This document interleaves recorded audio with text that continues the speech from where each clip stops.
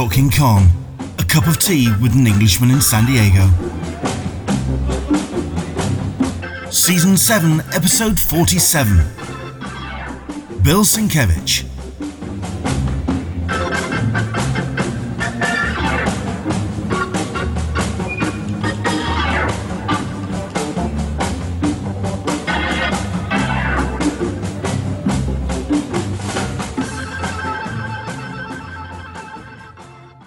So we are taking your comments, of course, and your questions. If you are watching this now, it means that you've got your notifications turned on. And I can imagine we'll have one or two people watching, almost out of morbid curiosity, to see if our invited special guest makes an appearance this time round. It's the top of the hour. I've started a little bit late because, well, yes, Bill Sienkiewicz hasn't arrived yet. Into the Blue Mister, I've been waiting for this for a month. No pressure. Yeah, I've been waiting quite a while for this. Got one or two people watching on Facebook, one or two people watching on YouTube. Thank you so much indeed for joining us. Let us know where you're watching from. I think we may have a little bit of meandering at the top of the hour because, well, Bill hasn't arrived yet. But I'm being very optimistic. He's got the list. He's got the link. He's ready to go. And I did receive an email. Hi, Clydeen.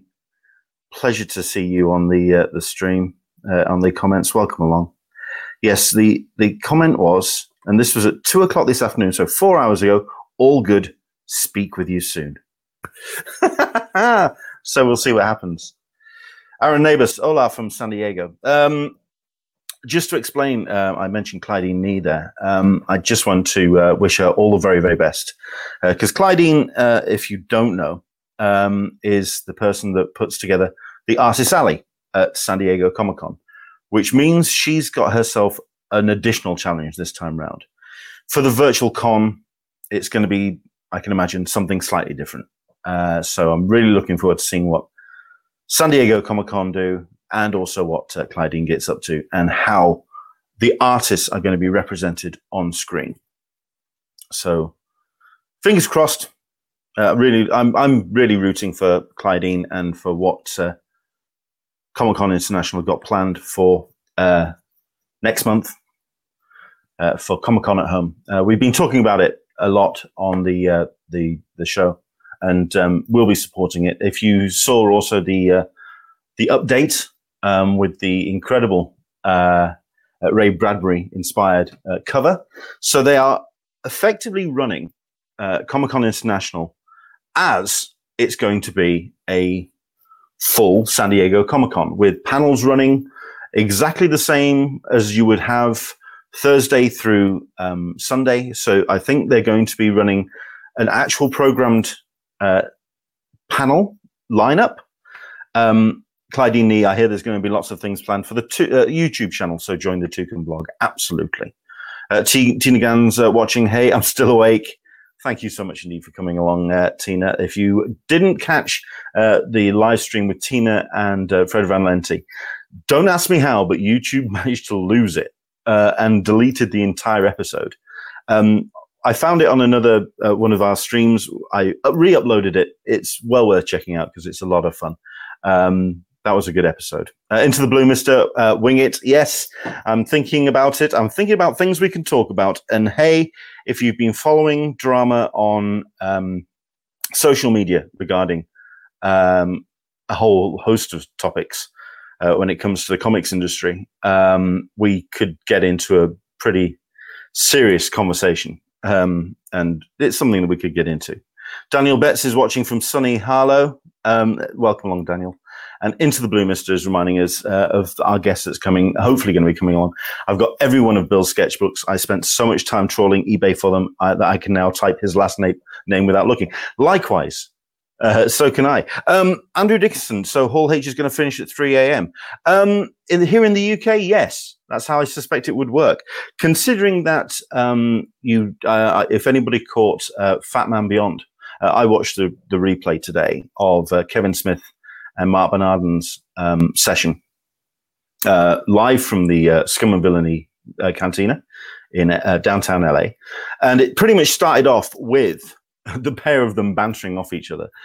Mark obviously has got something very exciting planned coming down the line, so that's something to do possibly with his writing, and really looking forward to seeing what he does, because he is, for me, one of the creators out there.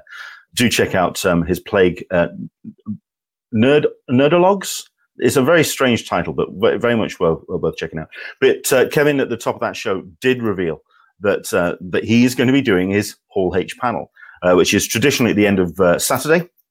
Once you've got all your WBs and your, you won't have WB this time around, your Marvels, all your big studio things, and they are going to be doing some studio panels. So presentations based around the various projects going to be coming up. All of that is going to be happening presumably as normal. And then right at the end, you're going to have an hour and a half, 2 hours of Kevin Smith basically talking, extolling to camera. Now, I don't know how that's going to be any different to how he normally works, because that's what he does in front of his webcam usually.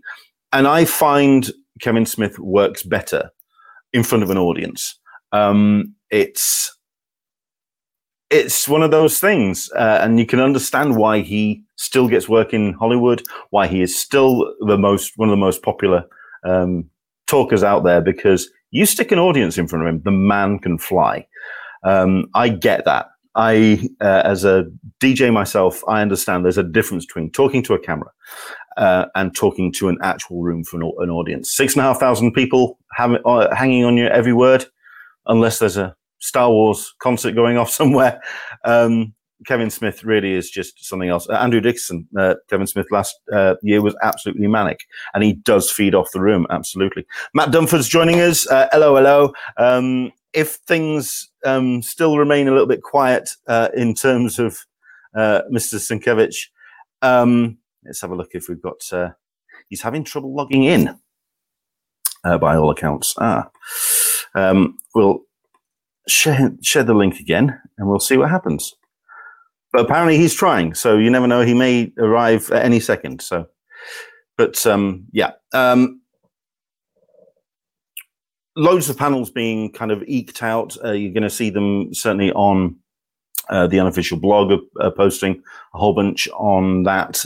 You've got the eking out there, very much in the same way as you would get at the standard San Diego Comic-Con. And I suspect that 2 weeks out from the normal programming days, you're going to get exactly how you would get at a standard San Diego Comic-Con. 2 weeks before, you're going to be having the programming for Comic-Con at Home being released day by day. And I'm really curious to see how much content we're looking at, how we're going to be having the numerous tracks, the numerous programming. So in terms of what would be in Hall H, in Ballroom 20, in Indigo, in all the small rooms, and also those kind of the small rooms of the convention center, how that's going to go. I think it's going to be released in 2 weeks leading up to it. Andrew Dickinson is convinced that the shed lists are going to be going out as standard, as you would get in the application. Interesting. I'll be curious to see if there's enough content to justify that, but that'd be interesting. So there we go. Sarita P is joining us. Hello all. I think we will. We will definitely talk about the Comic Book Legal Defense Fund, and I think we'll touch on that at the end of the show. It's something that I feel needs to be addressed. I do want to make sure that we cover things like that. It's safe to say that over the last 24, 48 hours, there's been quite a bit of an upheaval the comics industry is kind of going through its own Me Too period. It did already, but now there's a lot of there's a lot of news and a lot of announcements and a lot of accusations. But we'll get into all of that, I think, at the back end of the show. We'll see what happens. Carol is joining us. Good morning from Junie, gloomy San Diego. That's interesting, considering that here in the UK, I've currently got the doors closed because I don't want to be disturbed by the cat, and I don't want to be just kind of like disturbed, but I really could do with some fresh air in this room because it's absolutely cooking here in the UK at the moment. Andrew Dickinson is mentioning, I think the word you're looking for is floodgate. It is. It does seem that there's just a raft of all of this, these revelations that have come out.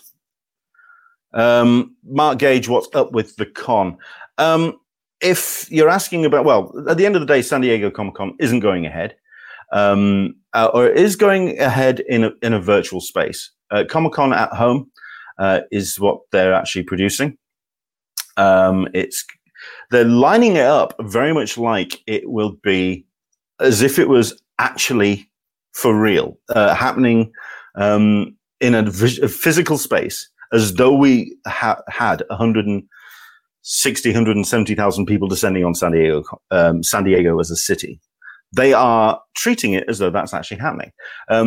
To the point where, as a representative of press, that someone who reports on San Diego Comic-Con, we had to go into the press portal of the member ID. We had to apply for press, which means we're going to be getting all the emails as usual for interviews regarding exhibitors and dealers. We're going to be getting all of that. That's going to be interesting. How they're actually going to do it. So this is Smeg. I think 2 weeks before is a bad idea. Playing this like an actual Comic-Con is a bit tone deaf. People are not going to have the time off work, the people working, that is, and it might lead to a low audience. Maybe for the Thursday programming, and maybe a little bit for the Friday, but who knows? We'll see. We'll see how San Diego Comic-Con is going to go ahead. But that's all in a month's time. We're going to keep an eye on the programming, obviously, but how it will actually go ahead is entirely down to San Diego at this point, and we'll look for the program as it comes. We have somebody in a small window, and I'm going to bring him on right now. How are you? Wilson Kevich. Hello there. Sorry for the script. I actually, hello. Hello there. So I'm so sorry for missing the last one. I don't know what the hell happened, but I'm not surprised. I know exactly what happened. that it all kind of goes sideways. I know exactly. Anyway, what good happened. to see you. You too. I know exactly what that? happened.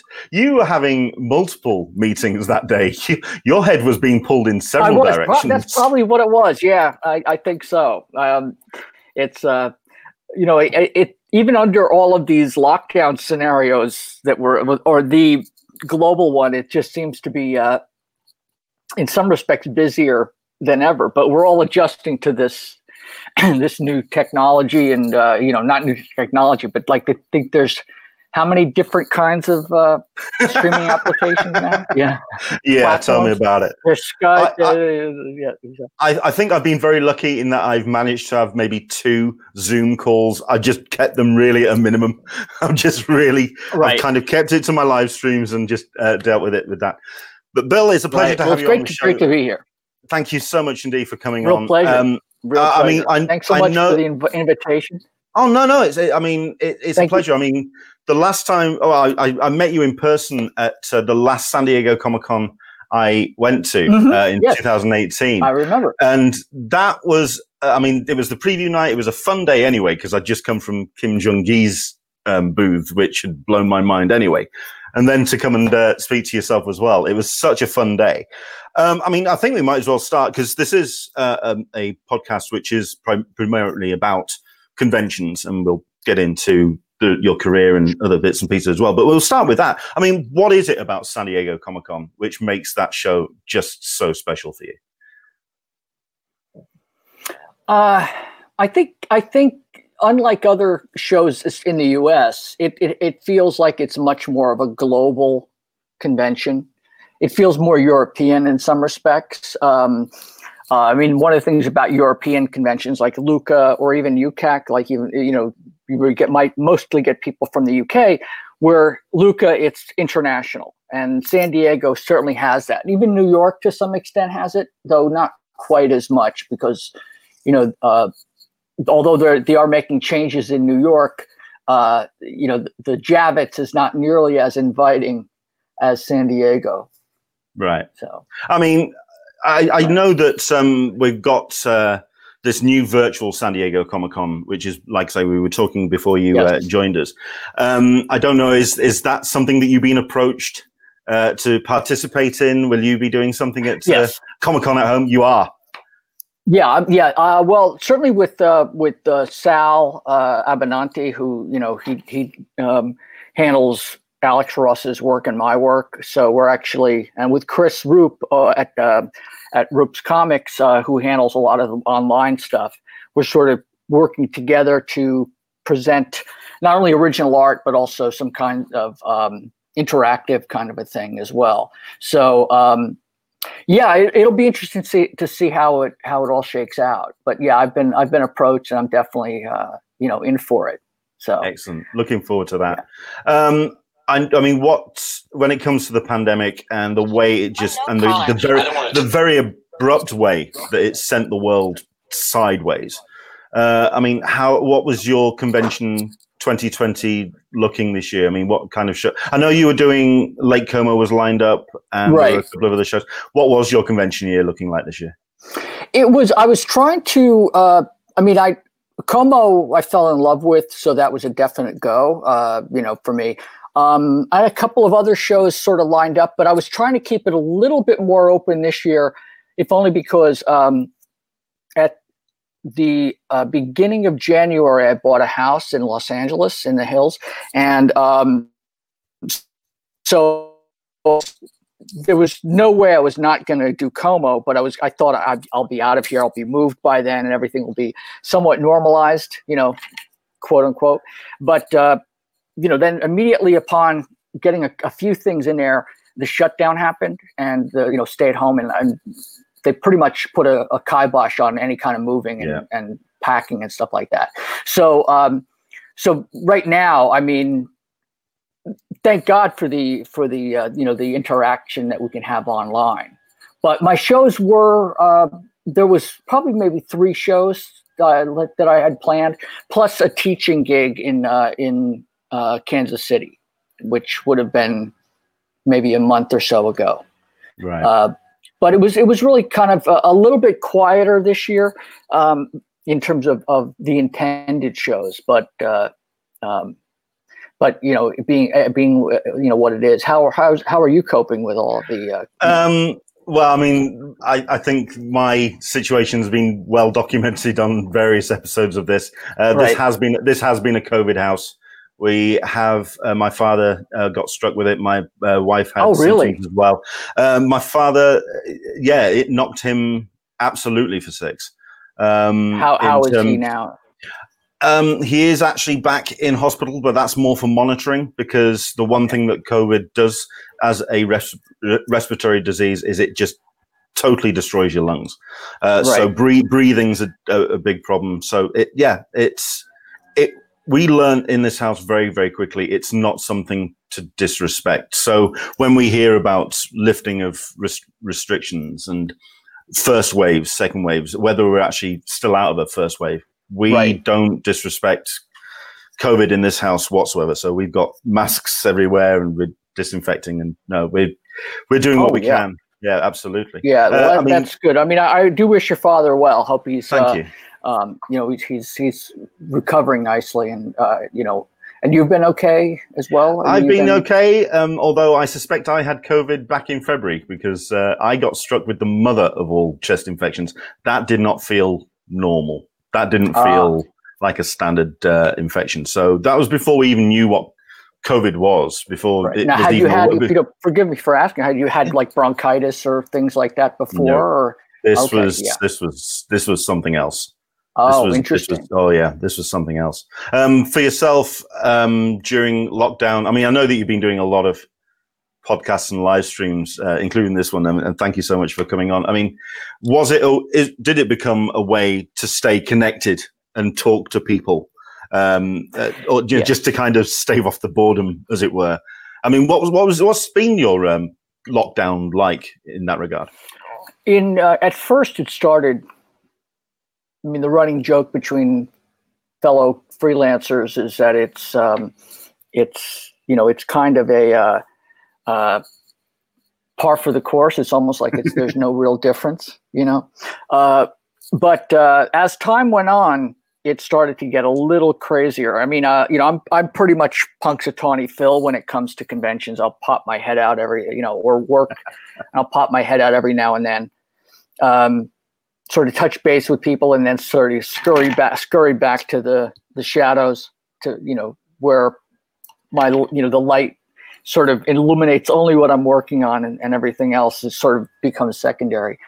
But when I agreed to do a few of these early on, one thing that struck me was that I realized that I spend so much time by myself that when I actually have to speak with someone, I actually have to practice talking before I actually get online, because I'll realize that I sound like I've just awakened, or else I'm just oh yeah, I actually have to speak out loud, so it's been fun to do it. I actually really have enjoyed the connection, and I think it really depends on who you are or what you're like as a person.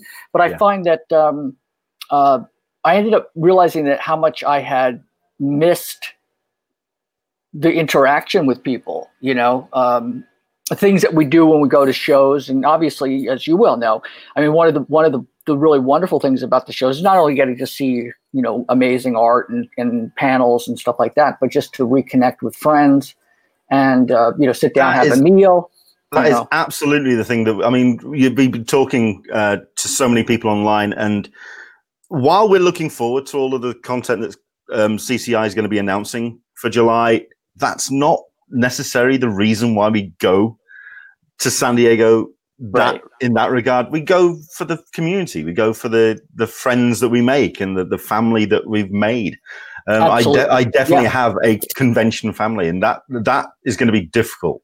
It's good to miss that bunch this year. Yeah. Well, do you think, now it's a question for you. I'm curious. How do you think we're going to change, or let's just keeping it on the convention scene, like if and when, well, I'm going to say when they relax all of this and it's safe to kind of actually get together, how do you think it's going to change the interactions going forward? For the next 12 months, I think you're going to be seeing a lot of, if anything, at a convention, it's very loose in that the crowds almost organize themselves. They organize their own lines. They kind of create their own navigation. I think that's going to be a little bit more regimented. There's going to be a lot more tape on the floor. It's going to be a very organized kind of chaos. So I think there's going to be more of that. There's going to be, on an actual level of the crowd going to a convention, I think we're already being trained and conditioned to keep our distance from each other, just out of personal safety and safety of other people. So I think we're almost going to navigate it that way. For the interactions with talent, I think that's going to be difficult. I think we're not going to see so many legacy creators, because at the end of the day, they're not going to want to put themselves in a place of risk. Sure. So I think some real icons of the comic industry, they may decide to not get on the plane in the first place. So I think there's going to be some changes, but I think it's just going to be more of a slightly tighter ship. But that's down the line. That's July next year. Sure. That's what I'm thinking. Right. In the short term, I mean, we've been talking on the show about New York. That we think is a no-go. We can't see how it can work in Javits in this current climate. Well, I think also because not only just simply because we don't know which wave we're in yet. Like as you said, it could be certainly here in California. We're finding that even with the opening here in LA in California, and California's been pretty good in terms of keeping on top of it. But even so, there's been a spike since they've opened up. Other areas of the country. I mean, even bringing up the Tulsa experience. I mean, I think there were quite a few people that for all of the people, whether they got trolled or not, in terms of all of the the K-pop bands, I do think that a lot more people, even in the denier camp, were probably a little bit more aware. It's going to be a definite eye opener for that side of the argument. Yeah. But I think you're right, and I mean, one of the upsides or possible workarounds is that certainly with San Diego. I mean, as you know, when you're trying to leave the convention center at the end of the day, those crowds waiting to pass the trains,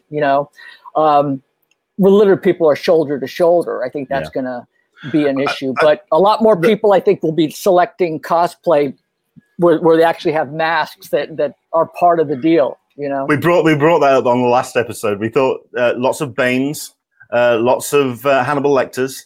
Mm-hmm. We're going to see a lot of that. When it comes to the San Diego Convention Center, though, I think one of its primary design advantages is just the amount of doors and the ability to have a very controlled in and out of a crowd, and a real good way of monitoring and crowd control. That's a really good point. I mean, one of the things I also think is because they have the new technology with the chips, when you beep in. I mean, it's not inconceivable that they're going to have people there with temperature monitors to make sure that anybody coming in, but I do think that whatever they call the new normal, I do think that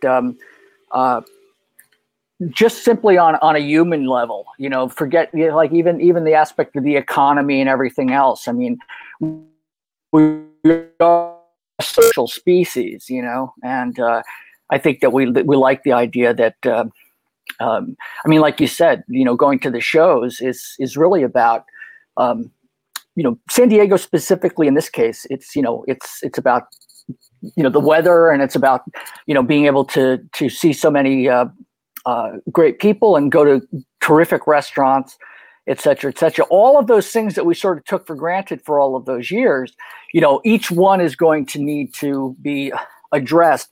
As far as New York, I mean, I don't know if the Javits is still that was the question, like a part hospital now or not. Yeah. Well, that was the question I asked of a couple of guests, and unfortunately, they hadn't actually been to New York Comic Con. This was Fred Van Lente, who hadn't. I thought he'd gone, so I asked the question. You've been to the building. Many times. Yeah, so you know the building itself.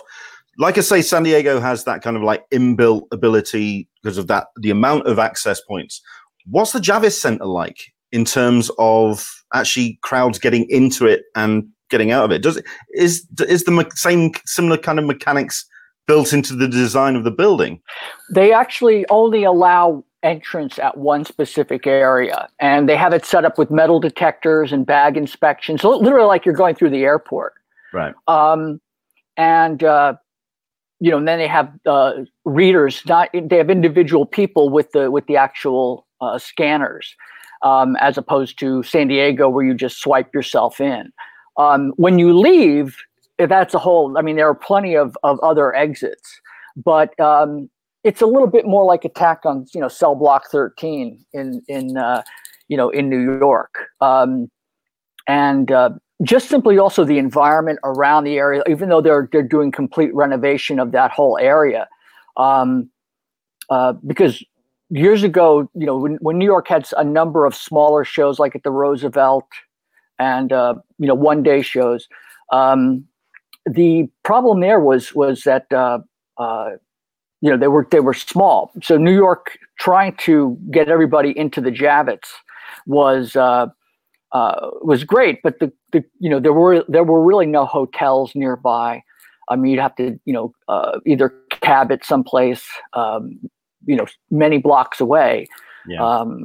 I even when I lived in Connecticut, which was an hour away by train, I would still try to find a hotel nearby.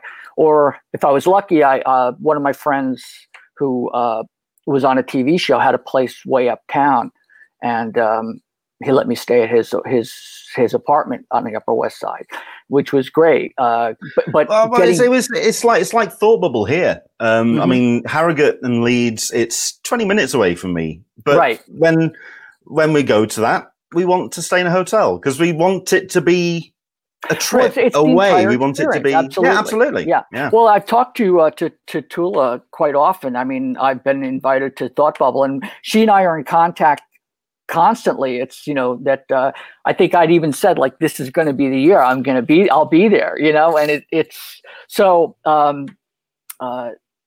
it is something to look forward to. I think not only to see everybody and to kind of get back into the swing of things, but also just to, meet people again in real life, and just talk to them. It's like that sense of being liberated, and because it's really easy with the escapism that comics allow. There is that familial aspect to it. It would be really, really nice to be able to meet up with people and actually talk about the work and talk about, as opposed to with this sort of Damocles hanging over everyone's head, So we had Declan Shalvey on a couple of episodes ago, and I actually asked that question because the question was, at a convention and when you're talking to somebody, how many questions does it take to actually kind of have an actual conversation with somebody and talk about something which isn't comics? And Declan turns around and goes, no, I just want to talk about comics. I love talking about comics. I love talking about comic art. I love nerding out and talking about craft and stuff. Yeah, that's funny. That's great. That's great. I think that's he's pretty much speaking for a lot of people right now. Well, there was a show that happened here. What was it, a month or two ago? I don't know. I forget where it was. Was it Florida or Atlanta? They were trying to have some small show here in the States. Well, I know Tampa is it was due. Tampa. Yeah. And I think I don't think it I think if anything, it sort of proved how premature that was, So, but this is the biggest convention, obviously, aside from, say, Sun in Europe, like Lucca or whatever. But it'll be interesting to see how they translate the convention experience, which is all about interaction with, there is, in a weird way, this is, there's Hall H, where you see the celebrities, and then you see people online where you can actually have a lot of people, actors, writers, whatever, who can sort of, come together in the, without having to travel. But again, it's not quite the same as seeing them in person, et cetera, et cetera. So, but I'll be curious to see how it goes. I'm really hoping it does well, if only to prove that, fans are solidly behind the conventions, but also because I don't think anybody really prefers to have an online convention, but it'll do in a pinch, So, and, at the end of the day, it's not like we have a choice. Right, that's true. We have, for our sake and for everybody else's sake, it has to be the way that it goes. Right. Now, if we've got plenty of people. Okay. I had a quick question for you. How many shows do you usually do a year? I usually hit around anywhere between 13, 15, something like that. Okay. Last year a little bit more because we decided that we weren't going to go to San Diego last year because funds really were quite tight. So we decided we were going to come back bigger, bolder, badder, better in 2020. Nicely. Right. Great. So we did a whole bunch of shows, certainly in the UK last year. So we did more than our fair share. And I also panel hosted more shows last year as well. Right. So I got invited to a whole bunch. So no, I did more shows last year than I would usually do, but we were all kind of geared up and ready to go for this summer, and then the hammer dropped. Well, how did you like doing the shows, your show, from the conventions? That must have been wonderful, actually. Well, I mean, I mean, 2010 was my first San Diego Comic-Con. 2012 was my first. I put together a UK attendees group, so I was starting to become a little bit more bigger and I was involved in the online community. 2014, I appeared on my first panel. 2015 was my first panel hosting. So it's literally it's snowballed really in a very short space of time. Right. So I then again, my training is as a mobile DJ with a microphone in my hand with a crowd in front of me. You put a crowd in front of me, I'll tear a roof off. But it's that's the difference. I mean, you can do sessions like this, and I'm enjoying talking to you. Thank you so again. Oh no, it's absolutely my pleasure. And I still owe you one from the one that I missed, so we can do this again sometime. Hopefully, we'll get a chance to eventually do it in person. You know, I have no problem with right that. Now, it's like I would love to do it again, but put a crowd in front of me though, and it's a different ball game. It's the other reason why I like doing these live sessions, because just to remind everybody, I am keeping a track on your questions the best I can. We have got a whole bunch. Oh sure, no, okay. I don't want to, I don't. I'll be here for as long as you need me. So thank you. So we've got plenty of those to get into. So, but on your question, to have an audience and to. I mean, the way that I do these shows, this is very much for the audience. It's for the convention community and fans of comics in general and pop culture to just come together and celebrate the events that we would normally go face to face. I mean, when it comes to those convention highlights and those interactions with fans, I mean, are there any that kind of jump out in mind as those highlights of a convention where a fan has come up and said hi? I mean, there's always the sort of fun ones that where I look at conventions as a chance to really meet the people that allow me to put food on my table, so to speak. So it's like I don't take any of that for granted. So meeting fans. Sure. And again, my love of the medium. So, and getting to see fellow pros that I don't get a chance to see as well, but having some, really wonderful interactions with fans.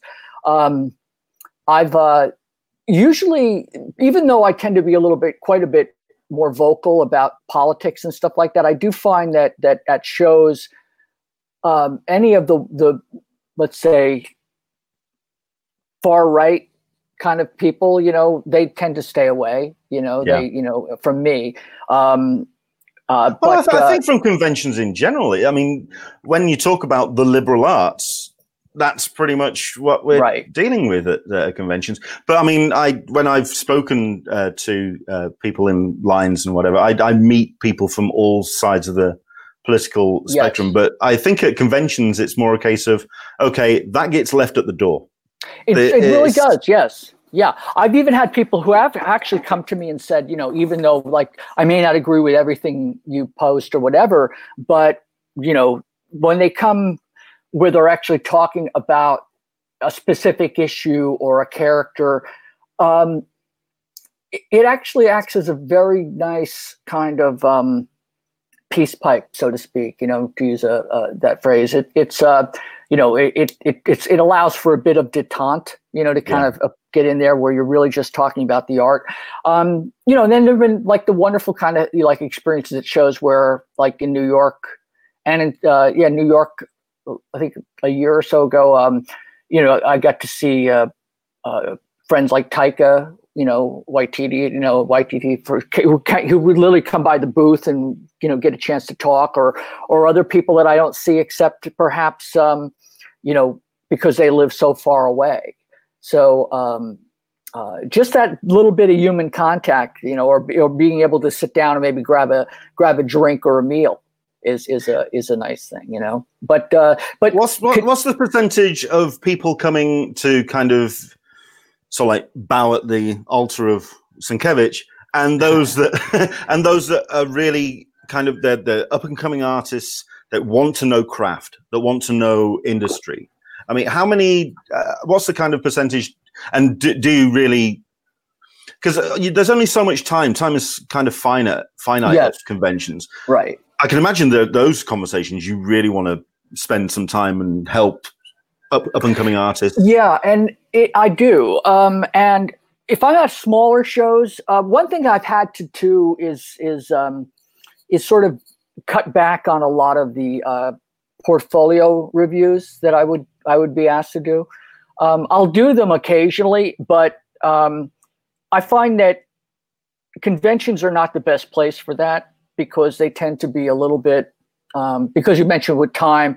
And also, if someone is bringing something for me to look at and they want my feedback, in order to really sort of feel like I'm giving them the amount of time and respect that they deserve for it, I actually prefer to have them, either send me stuff later through email. I'll give them my email address, or and I get a chance to actually look it over and respond one-on-one, even through Messenger or something like that. So, a one-on-one. But like, again, at the shows, I've actually also had to sort of, have people, like, especially in San Diego, at the booth, there are people who sort of are handlers and things like that. Yeah. But at the very least, I mean, I want to be able to have an interaction with each fan, and talk to them, because it's as much of an experience for me. It doesn't all flow one direction. I find that I'm really interested in people like yourself. It's like, you came from where. It's like, and finding out that, I mean, it's a wonderful medium, but also what it provides is a really interesting way to meet other people who share a similar love and who also have very different lives, you know, and to me, it's just, it speaks to the universality of it as well, which I really love. And I'm finding that more and more, the more I do, but with, there are some adjustments that need to be made, or have been made over the years. But I was talking when I was with Dave Gibbons, and I were talking, and he said to me, he goes, being a comic pro is the best kind of, quote, celebrity. He says, because in this building, everybody might know who you are, because you walk outside and nobody, it's like you can, it's like being an actor when you're first starting out. You can people watch, the idea of being Clint Eastwood and going out and being able to sort of look at people, when you're the person everyone's looking at. You can't do the clandestine observation, but I'm really starting to miss conventions now more than I thought. Oh man! Oh god! Yeah. I'm just gonna say, it's when you asked me how many I was doing. It kind of nearly brought a tear to the eye. Something we've talked about on the show before. I mean, we try and do kind of like we wanted to try and do little workshops to kind of help people get the most out of their convention. One of the things that we try and push more people to is the Artist Alley, and into interacting with that artists and actually meeting those people that create the books that they love. But when you talk to a lot of attendees, sometimes there is that kind of difficulty about how to approach an artist, and it's that real sense of that disconnect between an attendee and the creative on the other side, because you don't know how to approach them. I mean, what do you do to kind of break the ice with someone who is clearly intimidated by you? Well, it's having been on both sides of that equation. It's like, when I was growing up, I really didn't do a whole lot of conventions, but when I did, there were, and over the years, there have been people that I've met where I've been kind of nervous to go up to them, not wanting to bother them or whatever. That's I think the thing, isn't it? Yeah, and so one of the things that I do now is that I really, if I'm at a convention, I feel like I'm there kind of as an ambassador in a way for the medium as well. So, people have kids, people have pets, it's like, I'm an animal lover. It's like, oh, could we take a picture with my dog? It's like, sure, of course, or so I mean, I try to keep my my interactions at least positive, and rather than dropping the F-bomb in front of 5-year-olds. It's and again, it's a way to turn off a lot of the sort of stuff and just celebrate being with people. But I do feel that when people come up, it's I'm really glad to see them, and I'm really glad that thanks so much for coming, and so I'm absolutely overjoyed anytime people show up, and I don't, like I said, I don't take any of it for granted, and because these are all people who've taken, and whether they've come to the show in general, but if they've sought me out specifically, I mean, that's when I was just a kid drawing comics, I just wanted to do the medium. I wanted to do the stories. I never really thought about all that other stuff, Yeah. So to me, I'm just meeting other people. And I hope that, when people meet me, it's like, I'm just a guy with a weird job, so it's, as long as there's mutual respect, I'm good, Fair enough. That makes sense.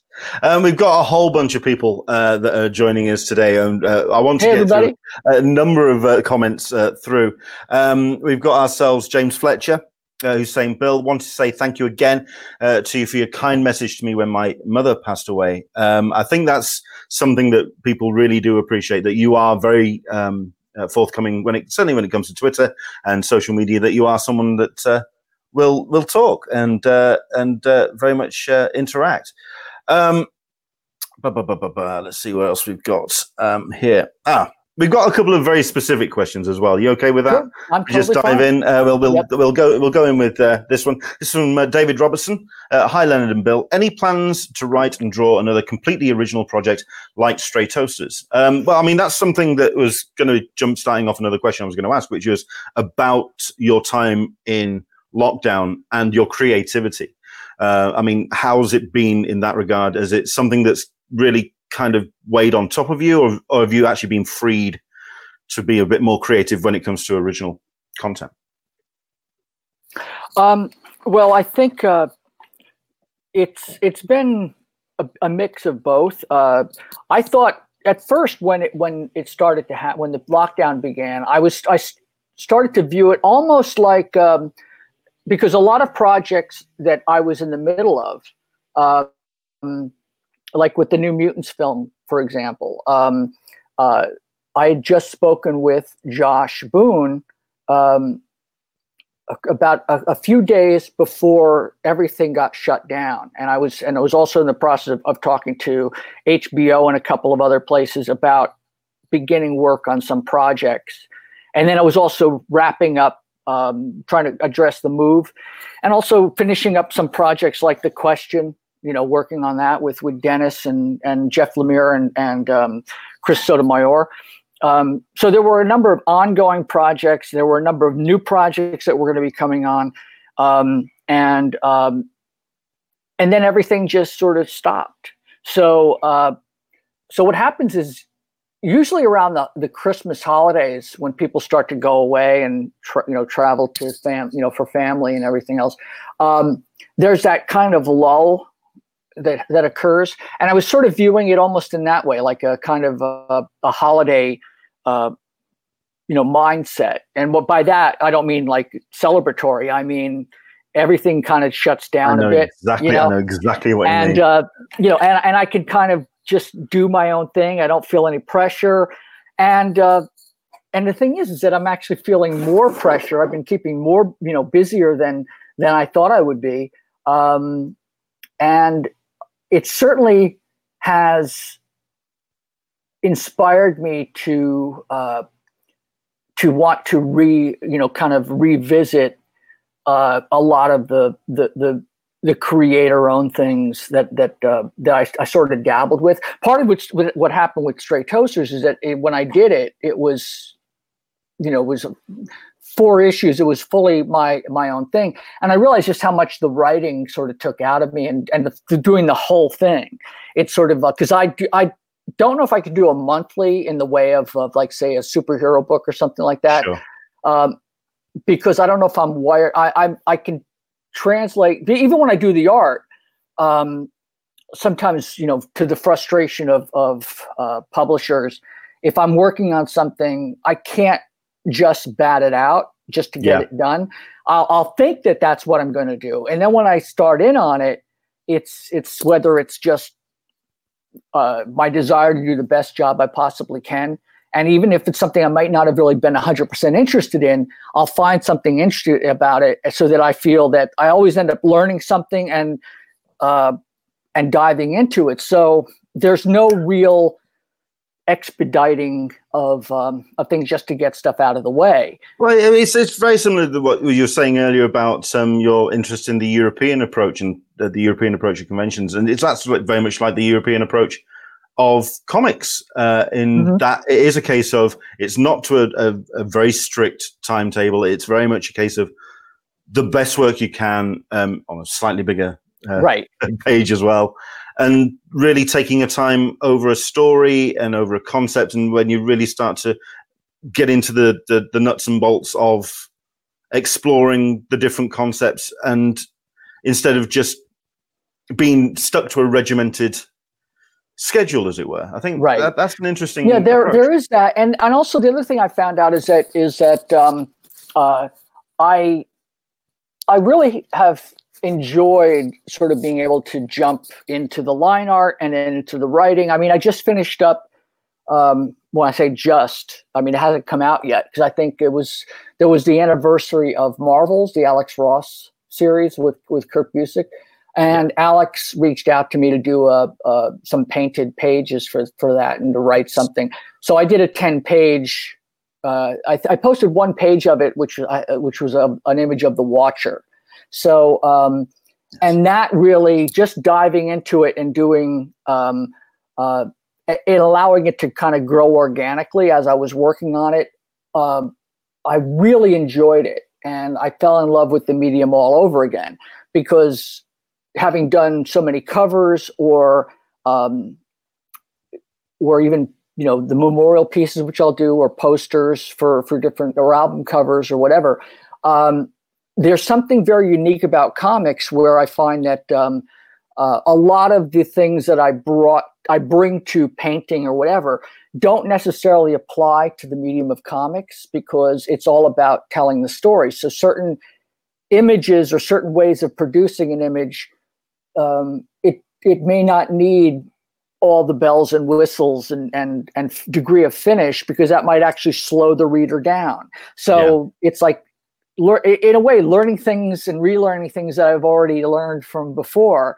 and that you just tend to forget. And hopefully you get better, but at the same time, you end up bringing a whole different level of maturity.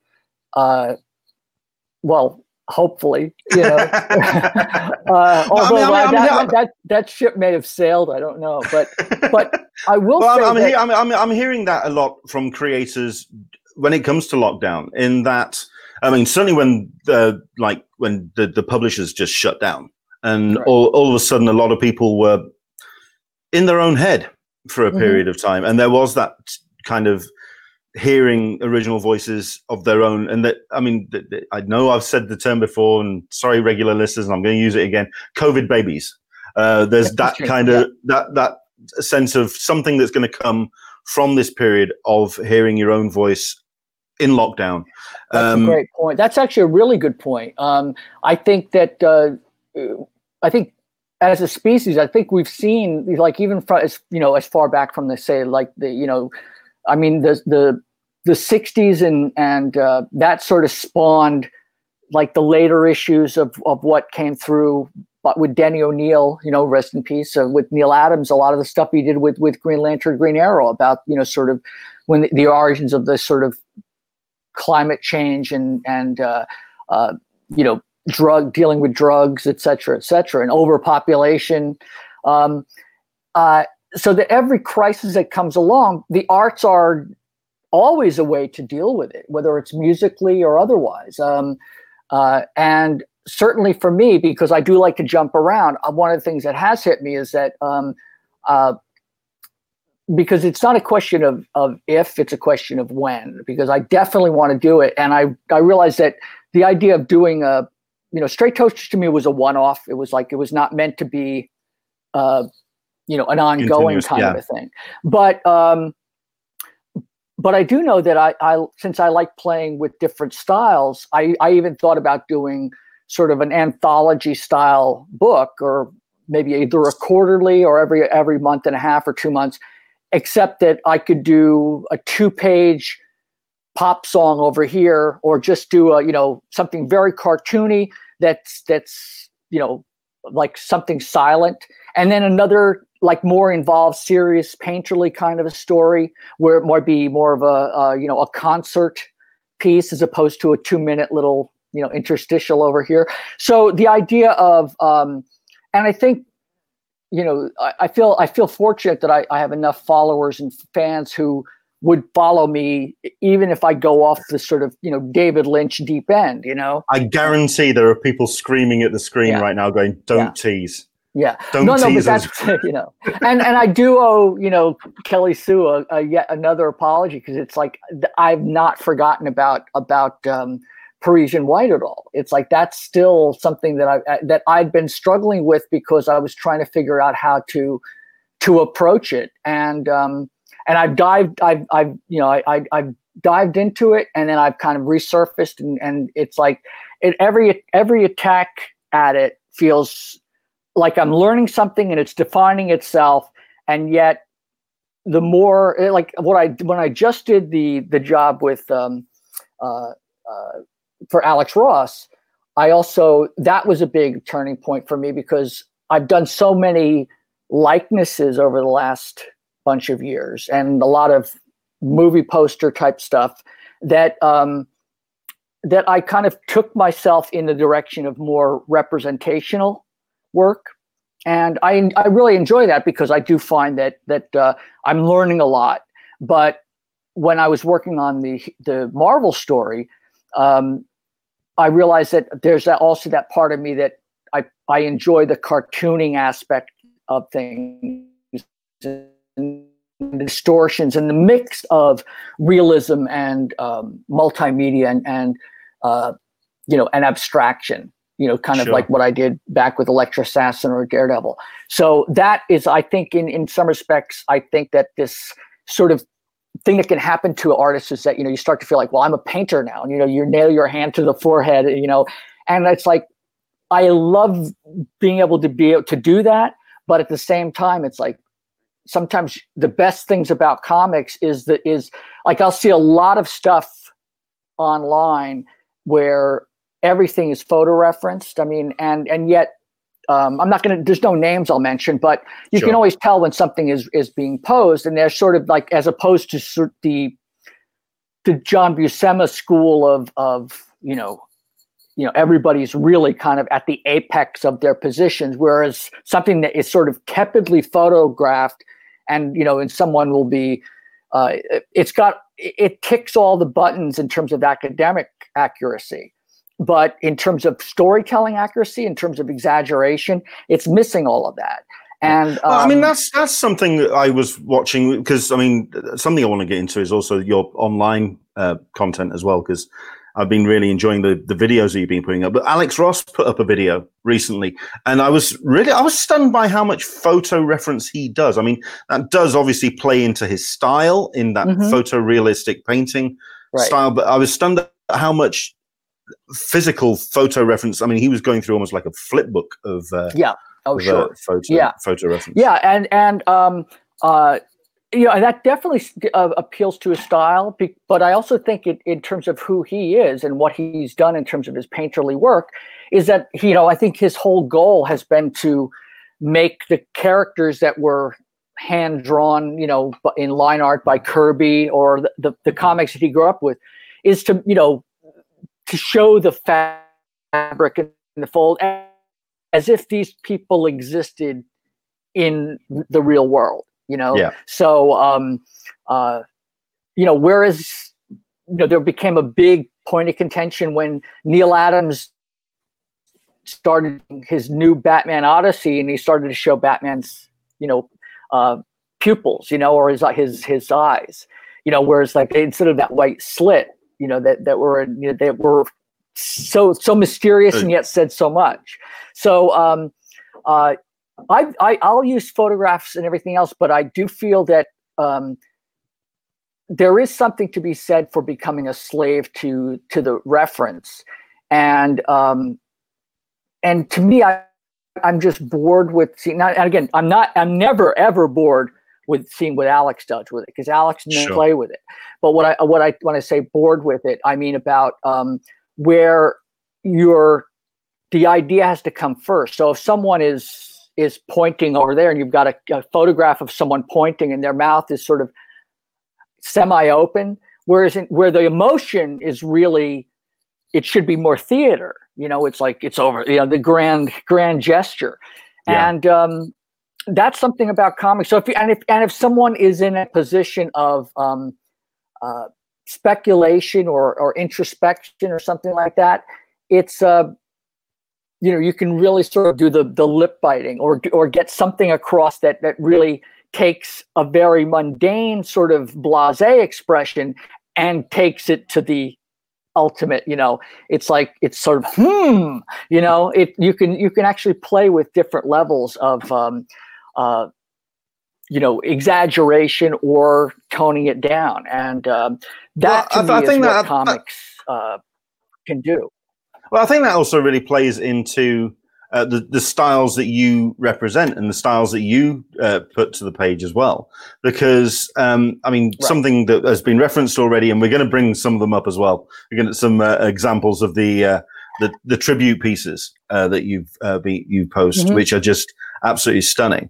But also the fact that you are known for, like you say, that really exaggerated, abstract style of work, certainly on New Mutants and on Daredevil. That the real sense, the breadth of style, I think, is what a lot of people are drawn to you for. But it's the level of craftsmanship you then apply to those, whatever style that you're going for. I think that's what people appeal to. We'll talk about them because they are just a stunning part and representation of. We'll start with the latest one, which is of Ian Holm, and these are just. I'm not going to lie. When we have the passing of someone beloved, it is obviously. There are a number of them recently which have bloody hurt. Ian Holm's one of them. Denny O'Neil's certainly one of them. But then I can't wait to see how you're going to represent them and how you're going to honor them and really kind of and show a facet to their personality in the work that you do. The piece you did of Denny is just absolutely stunning. And what I love about that piece as well is it's a young Denny. It's Denny when he, all the neurons were firing, everything was going off, and there's just so much the potential and what he was. Yeah, it's absolutely incredible. But if you could talk about these, and I hate to think how sometimes you feel when you open up your Google News browser or whatever, and the news that someone has passed. Do you because you are known for these now? Is it something that you kind of feel a little pressure to do? There have been times I have. There have been other times when they started out really just as a way for me to, in whatever way I could, do an acknowledgement of someone who passed who may have meant something to me personally, and. I've done other pieces as well, like birthday pieces or celebratory pieces. Hang on, my personal favorite. I've got to do it because it's Betty Bloody White. I'm sorry, but it's Betty White. She's just indestructible, But I think that what happens is that there will inevitably be somewhere in the thread of responses. Usually up at the top is I thought this person passed away. It's like, come on. It's like, and it's like, yeah, I can see why you'd think that, but that's not the case. I'd like to do something celebratory here, and more as a happy birthday. But there was also a period when I started to feel a little ghoulish, Yeah. Because when I do these pieces, I'll find reference, or either I'll have my own reference of the person if I actually know them and I have photos of them, but also what struck me was after I started doing a number of them, the responses from people started to really kind of shift my perspective a bit, because what was happening is that my goal, even though I started doing drawings and likenesses when I was a kid, my father and my uncles were all big Rat Pack guys. They all love Sinatra and Peter Lawford and Dean Martin. So I would do the drawings of these guys for them, because it's like maybe I get a sip of beer out of it, or something as a kid, And then I also did portraits at the at local fairs with the Heart Fund, and then I would do them I was in high school. I would do them for like $7, and I got to, and again, it's like very similar for convention training, because I was used to having people around me critiquing my work, and I was 14, and I remember there was one case where I drew this girl. She had braces on, and I finished the drawing, and she burst into tears. She was really upset because the braces had sort of and I was, my own abilities were sort of marginal at best. But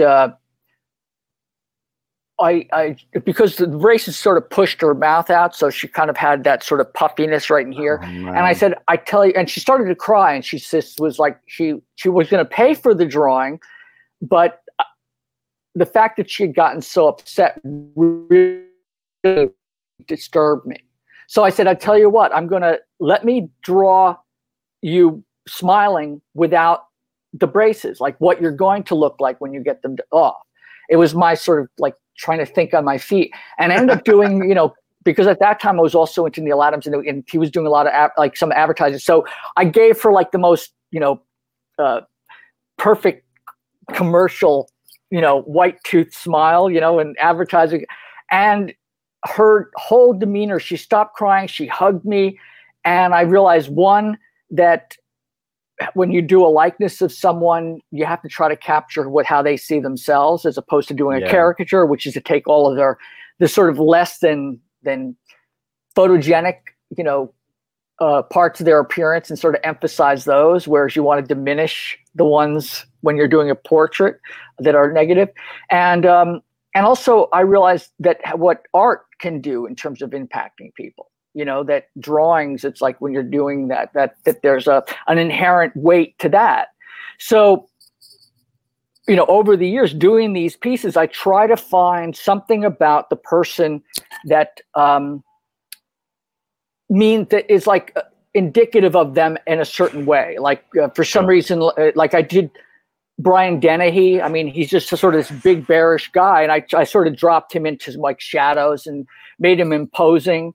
And whereas like the one I did of Fred Willard, which was just sort of almost like, this very sort of jovial, simple, almost like he's holding a balloon with his head on it, and I realized that people were responding to those, We'll come back to that one. We'll come back to the picture I just put up. But yeah, I do feel I like when I'm using the photo reference, I'm not recreating the wheel or pushing out into any new territory, because a lot of them are really, I'm not doing anything new design wise or trying to, they're really pretty much exercises in media, but also with the intent of trying to capture who the person is. So the one of Denny, that sort of simple black and white image of him just sort of being, like with Brian Dennehy here, I wanted to kind of go in a direction that felt like there's a massiveness there that that sort of came across when I think of him. So whereas like the Betty White with the birthday piece, I mean, like it's light, airy, there's colors, and the likeness aspect is almost the least of it, getting that and nailing it. It's the psychological aspect of the person that I'm trying to capture. And that, so having done those and done these pieces, the idea of taking the ability that I've learned and things that I've learned by doing these and translating that into using the photography, and then to go back and, to what I tried doing before, is pretty exciting, because I do find that when I was doing a lot of very serious work, my sketchbooks would get very frivolous and light and cartoony. And when I was working on something that was very cartoony, my sketchbooks would get very sort of dark. So in a way, it was kind of like achieving a level of equilibrium. And so to me, any of the things any medium, any tool you use is really to kind of get the idea across of what you're trying to convey. And for me, doing these portraits is a way of feeling connected. And there's a number of them that I have on the drawing board that I've not been able to complete yet. Certainly, like the Black Lives Matter, with the almost daily police shootings. There's a social aspect to all of it as well. But at the same time, there's also, like I have one I started of Little Richard, which I've yet to complete. And some of the people who pass away, I may not have known who they are. Agnes Varda, the director, passed away last year sometime, and I actually I realized that I said this is somebody I should have known or I should know about. So what happens is almost posthumously, I start to investigate who they were and their impact. And I'm going, like, on rare occasion, I'll go, I really wish I had discovered this person while they were still around. So it's almost like you're unearthing their personality through investigation. I think that's interesting. Yeah, exactly. I am going to try and get some more comments in. Oh, no, please. Absolutely. Guys, I know I'm monopolizing, Bill, but tough. It's my podcast. I don't care. But we have got a couple of comments. And I certainly want to get into some other stuff that you've done recently, but I also want to I want to go all over the place. No, I'm certainly doing that. So please join me out here in the water. So we got, let's have a look. Daniel Betts, can you please pass on to Bill my great thanks for his Daredevil and Elektra work? Always brings a smile to my face. I mean, we've got a piece which I can bring up now. I'm going to also mention about the reason why I brought up that Brian Dennehy piece as well. I mean, if we just bring Daniel's comment off, I mean, it's iconic stuff. So thank you very much indeed for your comment, Daniel. I think that one was for I think that was for the Jim Lee auction. Yeah, it was. That's where I'm going to go next in a second. Andrew Dickinson is saying, I read your wiki page and found that you had descended from the author of Quo Vadis. Any temptation to do that as a graphic novel or Sword and Fire? He's got a thing for Polish winged hussars, by all accounts. I've thought about that. I mean, I wondered if I would either do an adaptation of some of his work, or even to sort of, play around with sort of the lineage, the history of, come out with something called Status Quo Vadis, or something where I could play with the linkage. Because the idea of actually having, I mean, he may have, Henrik may have won a Pulitzer, or a Nobel. I'm sorry, but I don't think he has an Eisner. So it's like, okay, it's even as far as I'm concerned. But fair enough. Yeah. Fair enough. You've got a couple of friends dropping by as well. Clydeen Nee from San Diego Comic Con saying hi. say hi. And you've also got Matt Dunford as well, dropping by saying howdy, Bill. Hey, Matt. Considering that, it's the running joke here on this particular show that the San Diego Comic Fest is the biggest convention that San Diego has hosted this year. Congratulations on that one, Matt. Well, Matt had. I mean, when I met, so many people at the Comics Fest, it was the last convention I was at, and it was right. Everybody at the show had heard about COVID, so the running joke was, would have started do you have it? Yeah. And I think I learned 6 new ways of greeting someone without touching them, or without like handshakes. It's like, I think, of course there's the Spock, or there's this version of the hokey pokey where you just sort of like kick the insoles of each person's foot. It was, I'm surprised there wasn't some kind of dance associated with it as well, I mean, just to say the elbow touch. Right, or the fist bump, But for people who don't know about the Comic Fest, it's a really wonderful show. I mean, it's sort of, I'm not saying it just because Matt was just on here, but it's like San Diego, all of the pluses of San Diego with none of the negatives, I've also been told it's San Diego Comic-Con in a time warp. It's very much how that nucleus and how it started. That's very true. Yeah. Well, because you said the first year you went was what? 2011? Mine was 2010. I'm a relative noob on this one. I get it. Oh well, I mean, I was going for years, and like for me, I remember when it was when it was at the El Cortez. Right. Yeah. Someone else has mentioned that, and I might as well tell you now because before you start with your story, I've stayed at the El Cortez, right? Because it's now a bunch of very nice apartments. Mm-hmm. I have been told by several people it certainly doesn't look like it did when the convention was there. But even I've heard the stories, and they've got lots of bits and pieces in the lobby as well. Mementos of its visit at San Diego there, and you go to the ballroom and you can literally throw a ball and it'll just bounce off the room and come back to you in like seconds. It's so small and intimate. And you hear the stories of Jack Kirby disappearing from his table, going off. So, I mean, I'm ready for this story. Away you go. It was amazing. Well, no, I mean, it's like, I remember the first time that I was in the pool, and I mean, you could fit the entire professional contingent and all the fans in one building. From Harlan Ellison, like meeting him and Ray Bradbury to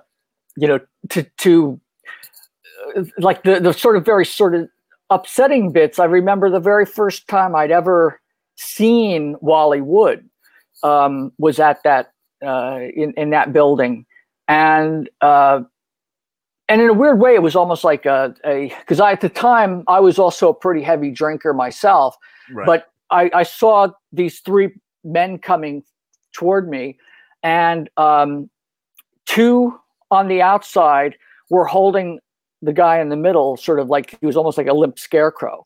And as they're walking past the guy in the middle, his feet were just dragging on the ground, and that was Wally. Because I guess Wally, had a fascinating life, but the humanity that we all have in terms of sometimes we're going down our darker paths, but that has always stayed with me. So you meet people, under some of the best conditions and circumstances. Then you meet in smaller settings. Sometimes they leave a more lasting impact. And even at some of the later convention centers, there was one where it was almost like a kind of yard sale is what it felt like a mix of tailgating parties and yard sale, where people were sort of having all the boxes out. And I remember sitting with, oh God, who wrote Kick the Can? Clive the writer. The Twilight Zone story. Yeah. He was there with his wife and daughter, and we were sitting like near each other. And I'm blanking on his name right now, which is not. Thing is, I think I'm going for the writer who did the film version, and it's not him. But no, it was just literally like sitting next to people and just sort of hanging out. There wasn't this functional kind of corporatization to any of it. Gotcha. At the time, you could be standing by the exit doors, which was really sort of like something you'd see in a regular gymnasium, with the bar that you push, and somebody would bop outside for a cigarette, and then they'd pound on the door, and you just open it, and they'd come back in. You can't do that at the convention now if you can even smoke. I mean, so through the years and the iterations, it's become this monstrosity where I literally think they're holding. The convention, if anything, I wonder if they're, because they keep trying to add on to the convention center. Sure. And I'm wondering if how many zip codes are going to go through or area codes. But it's there have been a couple of years where I thought I almost don't want to go. It's like I've been there. It's like I could use a break, from it. But now, certainly not now. Now I'd actually dive at it. Yeah, I can imagine. Yeah. I mean, like when we've had a couple of guests on, and when they talk about, can we have some way of scaling back San Diego Comic-Con? Can we have it back to some of those golden days of having them at the El Cortez? And I'm going, okay, I stayed there a couple of years on the trot. My leg calf muscles, because it's right at the top of that hill. Yes. You'd think twice about making that scale. So making that trek up that hill. Well, of course, when you were going for the very first time, the first times that I went there back when I think it was like myself, Mignola, Arthur Adams, and a bunch of people. I mean, we would go out in the evenings and go, to any local food shop that was out there. But that whole area was primarily just like naval stuff. There was a Greyhound depot there. It was a dodgy area to go into, and they've gotten rid of all of that. The gas lamp district, that's been created relatively, in a relatively short time in terms of what it's become. But when you said you were going to, when you talked about going to San Diego in the past, and all those years ago, it was a little bit like, a 50-50 chance, whether you were actually going to make it to the show or make it, make it into a stall somewhere with a knife in your throat, It certainly wasn't the glittering city by the bay. Absolutely not. So for all those people who say, can we scale it back? It's like, it depends on, if you have to scale it back, it's like, well, fine. But you have to scale it back knowing full well that you can't just scale back the bad stuff. It's like, if you're going to scale it back, just take the good with the bad. It's like, Absolutely. But it's not going to happen. Obviously, it's, certainly not under the current way things are going, Sure. Mark Gage is saying, I remember you when you were the hotshot superstar back in 1982. You were a rock star. And he has seen you a few times since. So you have some long-term fans in the room. I had the mullet to prove it, So. Into the Blue Mister. 3 times I've been to San Diego Comic-Con. 3 times I've made the 5,000-mile pilgrimage just to get a book signed. And 3 times I've missed him. I'm starting to think he's hiding under his table. No. Well, if I'm not hiding, I'm probably sleeping because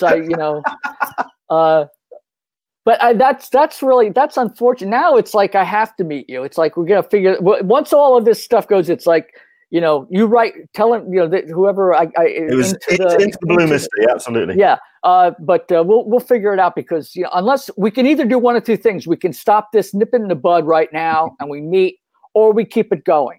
It's like now there's no. Yeah. I mean, fourth time's a charm, you know. Yeah, I mean, the person I queued up 3 times and missed out on every single time, unfortunately, I'm not going to meet now, and that's Stan Lee, unfortunately.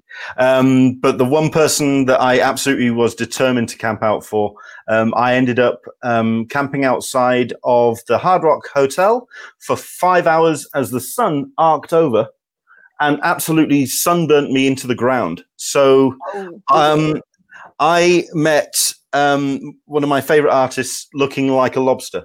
So yeah, that was slightly embarrassing, but there we go. That was Drew. San Diego does have a copious amount of sunlight. That is, I mean, on my Facebook page, Carl Potts, who was one of the editors that I worked with at Marvel, and the late great Mark Grunwald. I mean, we just posted some images of the 3 of us jet skiing in San Diego back when you go on Marvel's dime, no less. I mean, they paid for the jet skis, they paid for the cars. I mean, I remember I was dressed as Spider-Man because I was a freelancer, and Shooter asked if they would pay all of my expenses if I would dress up as Spider-Man for the entertainment we were doing, or the video we were shooting at the San Diego Zoo, where they had just opened up their Penguin exhibit, and all the Marvel editors were all dressed up in tuxedos. So to sort of echo that,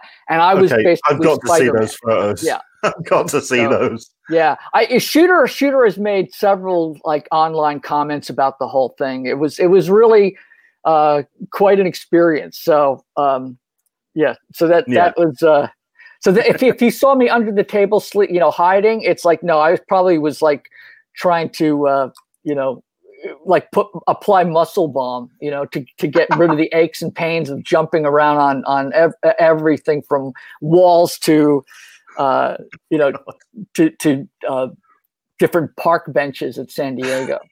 So the things you have to do as a comic artist. Good grief. Yeah, that's exactly. Yeah, everybody thinks it's just nothing but sitting behind a desk, drinking 1 foot in hot water, 1 foot in cold water, so you don't fall asleep. And a mix of coffee and alcohol, and an ashtray full of cigarettes, that's sort of the default. Is that what it is? I'm referencing it back about 30 years. So yeah, I thought I suspected as much. Yeah, right. Tina Gann, Bill, still hoping that you'll get invited to Singapore Comic-Con. Yeah, I think we've got a couple of convention organizers that would love to have you at their show. We've got Mark. Yeah, yes. Saying, I would love to do that. Yes. Yeah, Bill is more than welcome at MacPow next year, but would need a whip round to cover his plane ride. When you're talking small conventions, this is in a small town called Macclesfield in the north of England. You would be very welcome at that particular show. Safe to say. Now, how far below Scotland, the Scotland line, is it? A good couple hundred miles. Okay, it's in the middle of the country. And okay, yeah. There we go. Well, I remember when I was with my good friend Mike Lake, and I had been touring from Edinburgh to Glasgow, Manchester, Leeds, all the way down through to London, and for Elektra Assassin. And I remember when I at that point, I think I was already divorced. I was actually in Scotland, and I was completely clean of every vice. By the time I got down to London, I had taken up every vice I'd gotten rid of. It's like, it was still one of my favorite signing trips of ever. But luckily, it's like it was in the days prior to everybody having a camera phone, so I'm pretty much sure I'm safe. Yeah, you've got Nick Marshall. Is there any chance of you coming over to the UK? I mean, I think that kind of will kind of feeds back to those questions we asked right at the top of the show, which was about what we could expect the new normal to be for conventions. What would it take to get you on a plane at the moment? And at the moment, yeah, I'm having conversation with a couple of people about that. Well, one, it's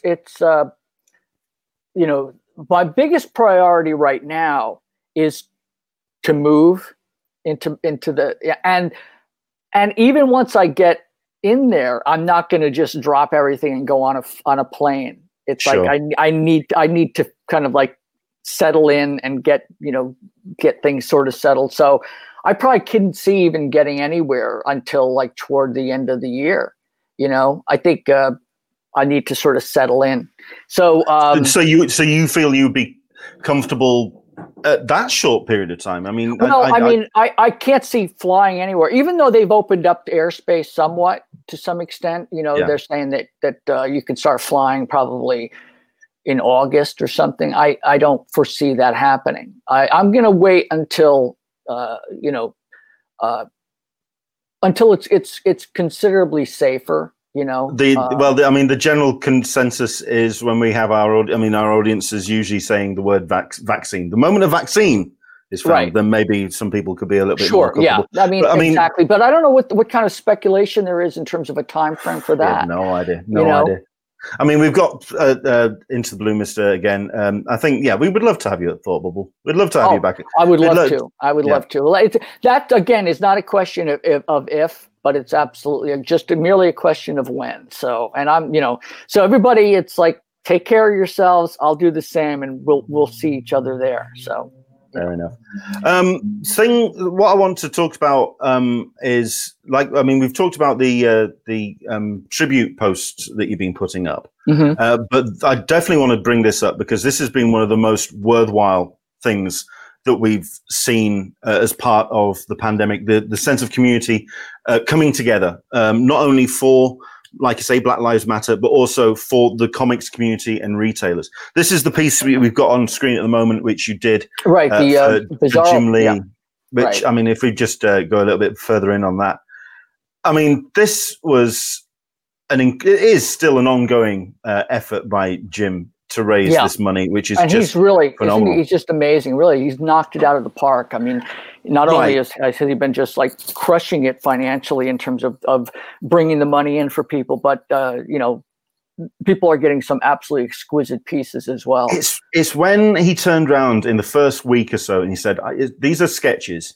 These are pieces I'm going to do 2 or 3 hours a day, maybe even half an hour, just something I can put to put out into the world." And then it got to about literally 2 weeks in, and they're like masterworks, and he's spending 5-6 hours on them a day. And I'm going, okay, that's your day, sir. Congratulations, you've just set yourself a bar so high. Yes, how on earth? It really is. Well, that's often how those kinds of things start. When you want to do something. Even when when you mentioned about the memorial pieces, when I first started them, I mean, they were like simple black and white drawings, and since there's no real pressure, I'm quote just doing sketches, as Jim said, and then you start to find yourself kind of going deeper and deeper and spending more and more time on quote a sketch, and but if you had said from the outgo, I'm going to do these 5-hour masterpieces or whatever, it's you'd probably just go, I think I'm not even going to go anywhere near this. It's a funny way how we sort of trip ourselves into letting some pressure off, and then we end up just descending further. So I mean, even his sketches are phenomenal. And when he approached me, and he and Dave Mandel approached me about contributing a piece. I mean, that's one of the things that I wish I had more time to do. Is I think I did 2 pieces for Jim, the Elektra, and I think there's 2 more on my board that that are probably going to be used for some other. Well, I mean, that was what I was going to ask about, because I mean, it was and it is, like I say, still an amazing fundraising effort for the retailers. But something that we brought up when the pandemic kicked in, and we took this show twice a week to become kind of like a community corkboard, as it were, for the convention community. When everyone was kind of marshalling behind the retailers, I was wondering when we were going to start seeing a second effort for the actual creatives, because there is still no union. There's still no support system for a lot of creators. Can you see perhaps a very similar effort happening for those artists that have really struggled throughout lockdown? I would like to see that. I mean, it's a shame that I feel that the situation is here. And again, I'm only speaking of the United States. It's sad that you know, specifically as it relates to comics, that there is no retirement, there is no gold watch. You know, it's almost work till you drop. That's it. And unfortunately, because of the way the corporate things are structured on a corporate level, it's like, and there's, I'm not maligning it at all or bad mouthing. It is what it is. But there's a little bit like that, and I've seen this with certainly, you know, some of my idols, my heroes like Jim Aparo or even John Buscema, Nick Cardy, you know, Carmine, you know, people that I revered growing up, that I've had the pleasure of working with and working over on terms of the inking part. But part of the corporate structure is that they pay it enough to keep you on that treadmill, you know, where you're kind of the hamster on the wheel. And God forbid anything happens to anybody and they get a little bit behind. I mean, there are outlets like Hero Initiative, which is great for helping struggling creators. But the downside of all of that is that we're actually in a position where we need to actually do a GoFundMe or do some kind of charity to actually help these people who have given so much of their lifeblood. Sure. You know, I remember I became very close with the great Nick Cardy, just an absolutely sweet guy, you know, man. And he, his style had sort of just fallen out of favor with the executives. And I was like, look, you've got to, I would kill to ink him on a series, you know? So whether or not that actually happens for, you know, for the creators, the point is that I think as a business, certainly the shops are, you know, they've done so much for what, you know, allows comics access to so many people. But we could almost have, you know, a multi-pronged approach. I mean, sure. The creators themselves. I just spoke to a friend of mine, a creator, who just had some serious surgery, you know, and it's sort of like the recovery process is in place. And, you know, the insurance aspect of things, it's to me, it speaks not just of the situation under COVID, but it speaks to a much larger kind of issue. True. You know, well, I mean, we've been a big supporter here of the fundraising efforts for Tess Fowler, who's an incredible artist. She's going through treatment for cancer at the moment, and she's had to have a GoFundMe just to kind of to get through the situation. I mean, then again, I think that this is also not just talking comics. This is a broader conversation. Well, absolutely, but I certainly do wish Tess the best. I mean, you know, the benefit sometimes of social media is that it keeps people informed about, like, some of the most wonderful things, some of the darkest things, and certainly there's more mundane idiocy out there, you know.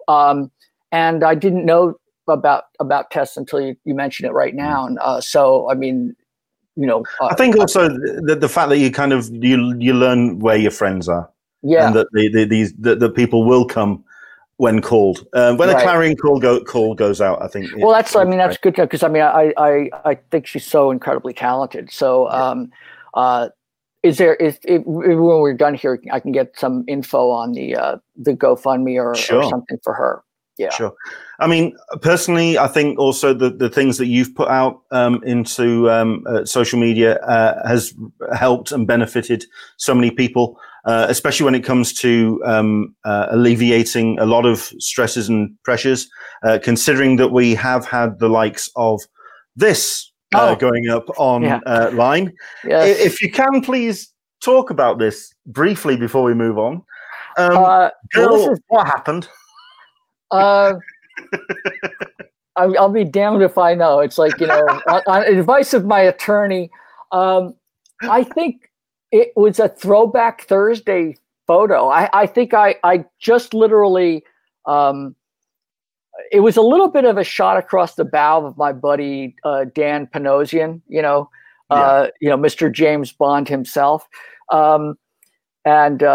it was like, because most of the people that I know in comics, especially a lot of we all tend to sort of give each other, the what for, we can bust each other's chops. So there is a great fraternal and otherwise kind of friendship that develops. We're all in this as a family. But when I posted that image, I was looking through different images, and I thought, I have reference photos of say Dennis Cowan and I posing for Jimi Hendrix, like that's a throwback image. And for some reason, I was scrolling through and I found that image, which I posed for myself, but as the character, the Black Widow, is for a cover.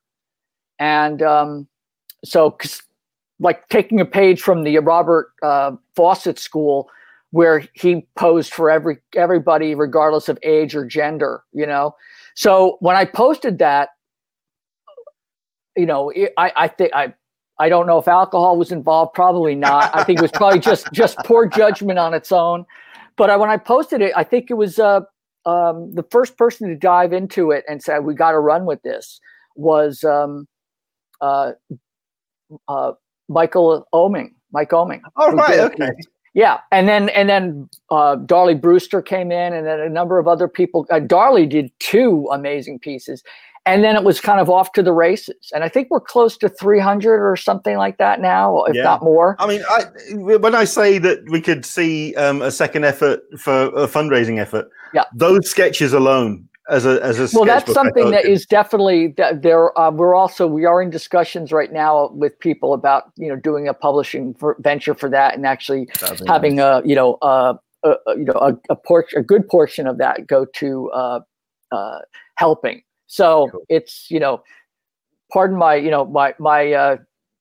the fact that my butt has been out there for for ridicule and for it's like I feel like if people are going to take the time to do something, it's like I need to be up my my tolerance for I could take the piss out of myself better than anybody.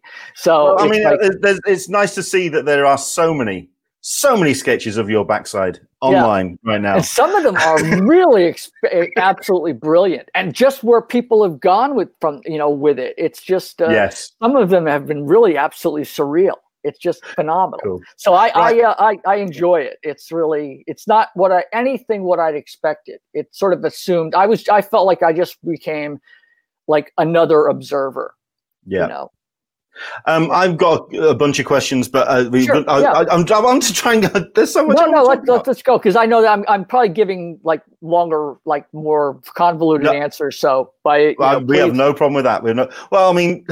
This kind of reflects to that. Then this is more about your artwork, obviously. Andrew Dixon asking, do you have problems stopping, or when you have that moment to sit back and say, I'm done?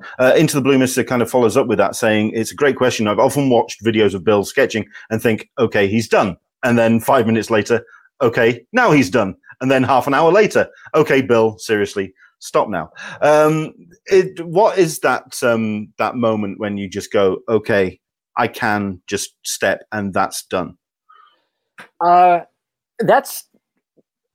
It's gotten a little bit better over the years, but there's that running joke, that classic joke of, there's 2 of them. First is the first 10 minutes you're working on anything, you're creating art. The rest of the time you're just trying to save it. And then the other is the way when a piece is done is to have somebody stand behind you with a hammer, And I've gotten better over the years. Certainly with the advent of digital, where you can do a Command Z and just, or an undo and kind of save it. I've ruined more pieces, or have gone one step too far and go, I should have stopped.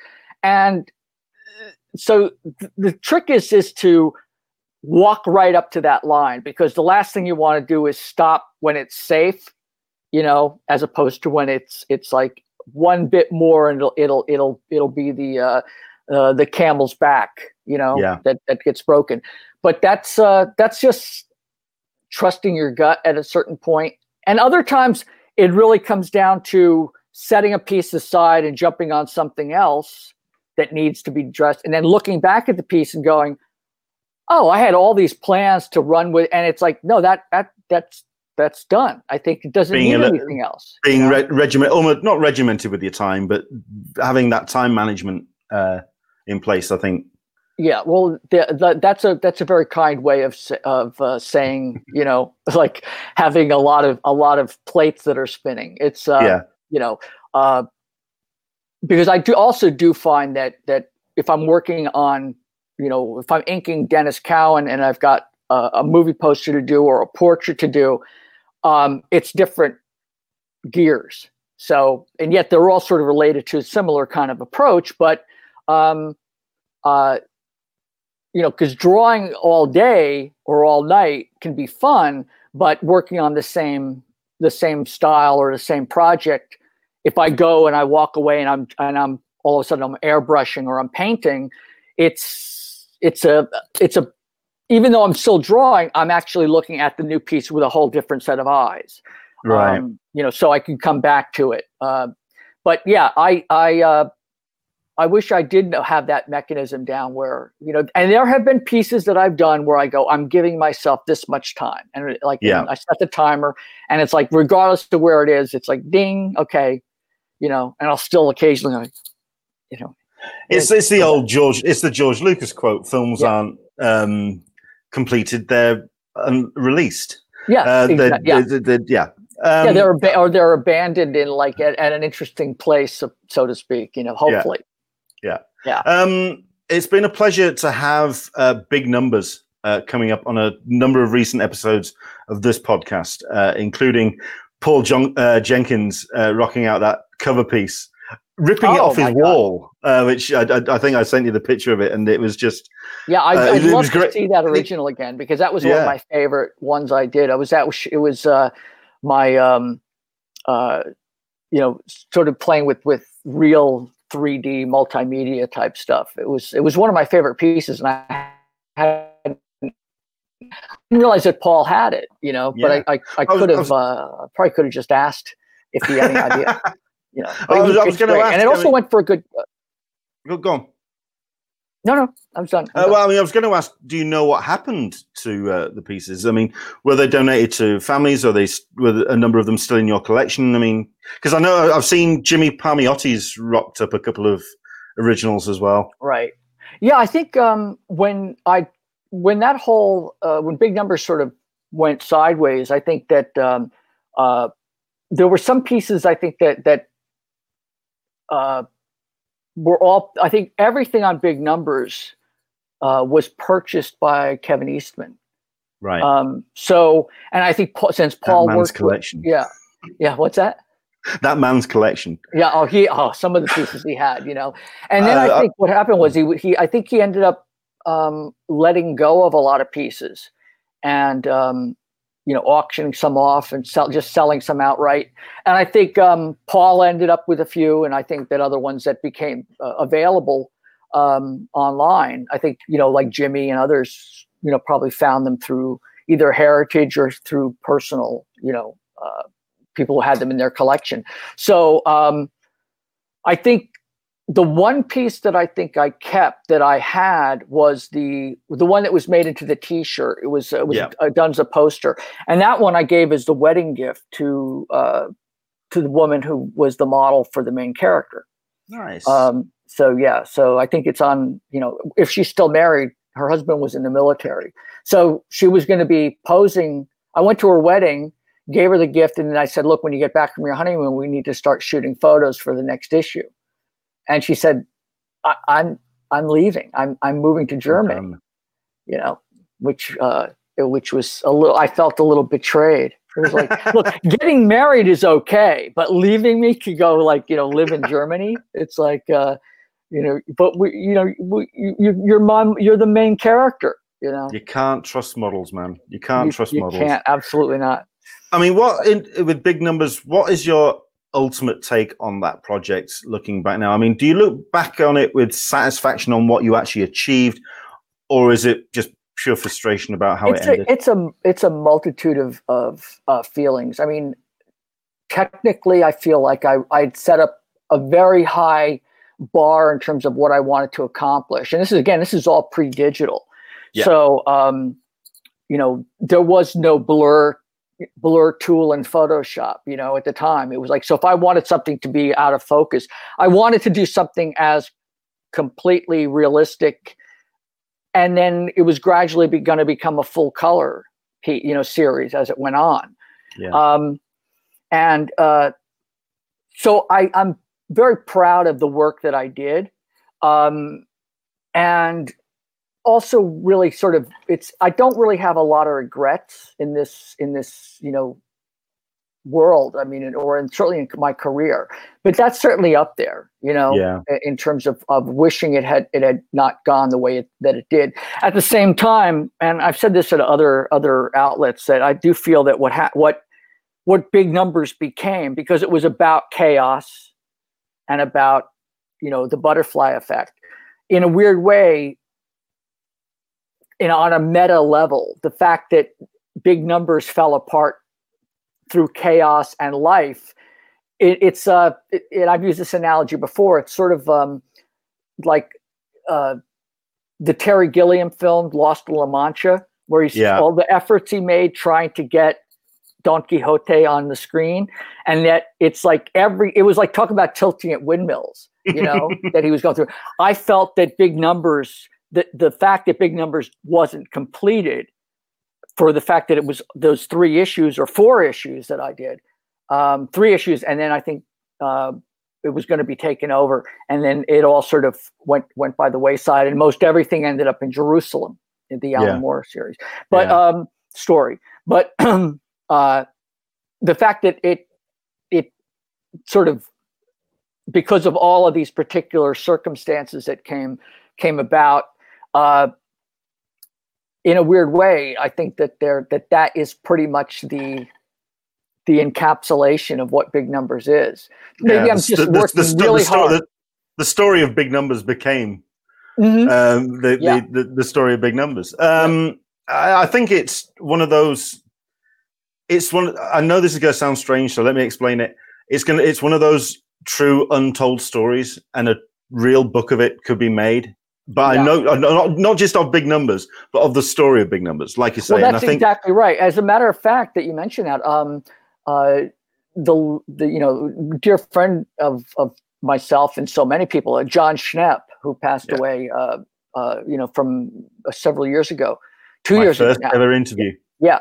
Well, my first ever live interview. Yeah. My first live interview was at San Diego Comic Con with John Schnepp. What an amazing. What a bloke.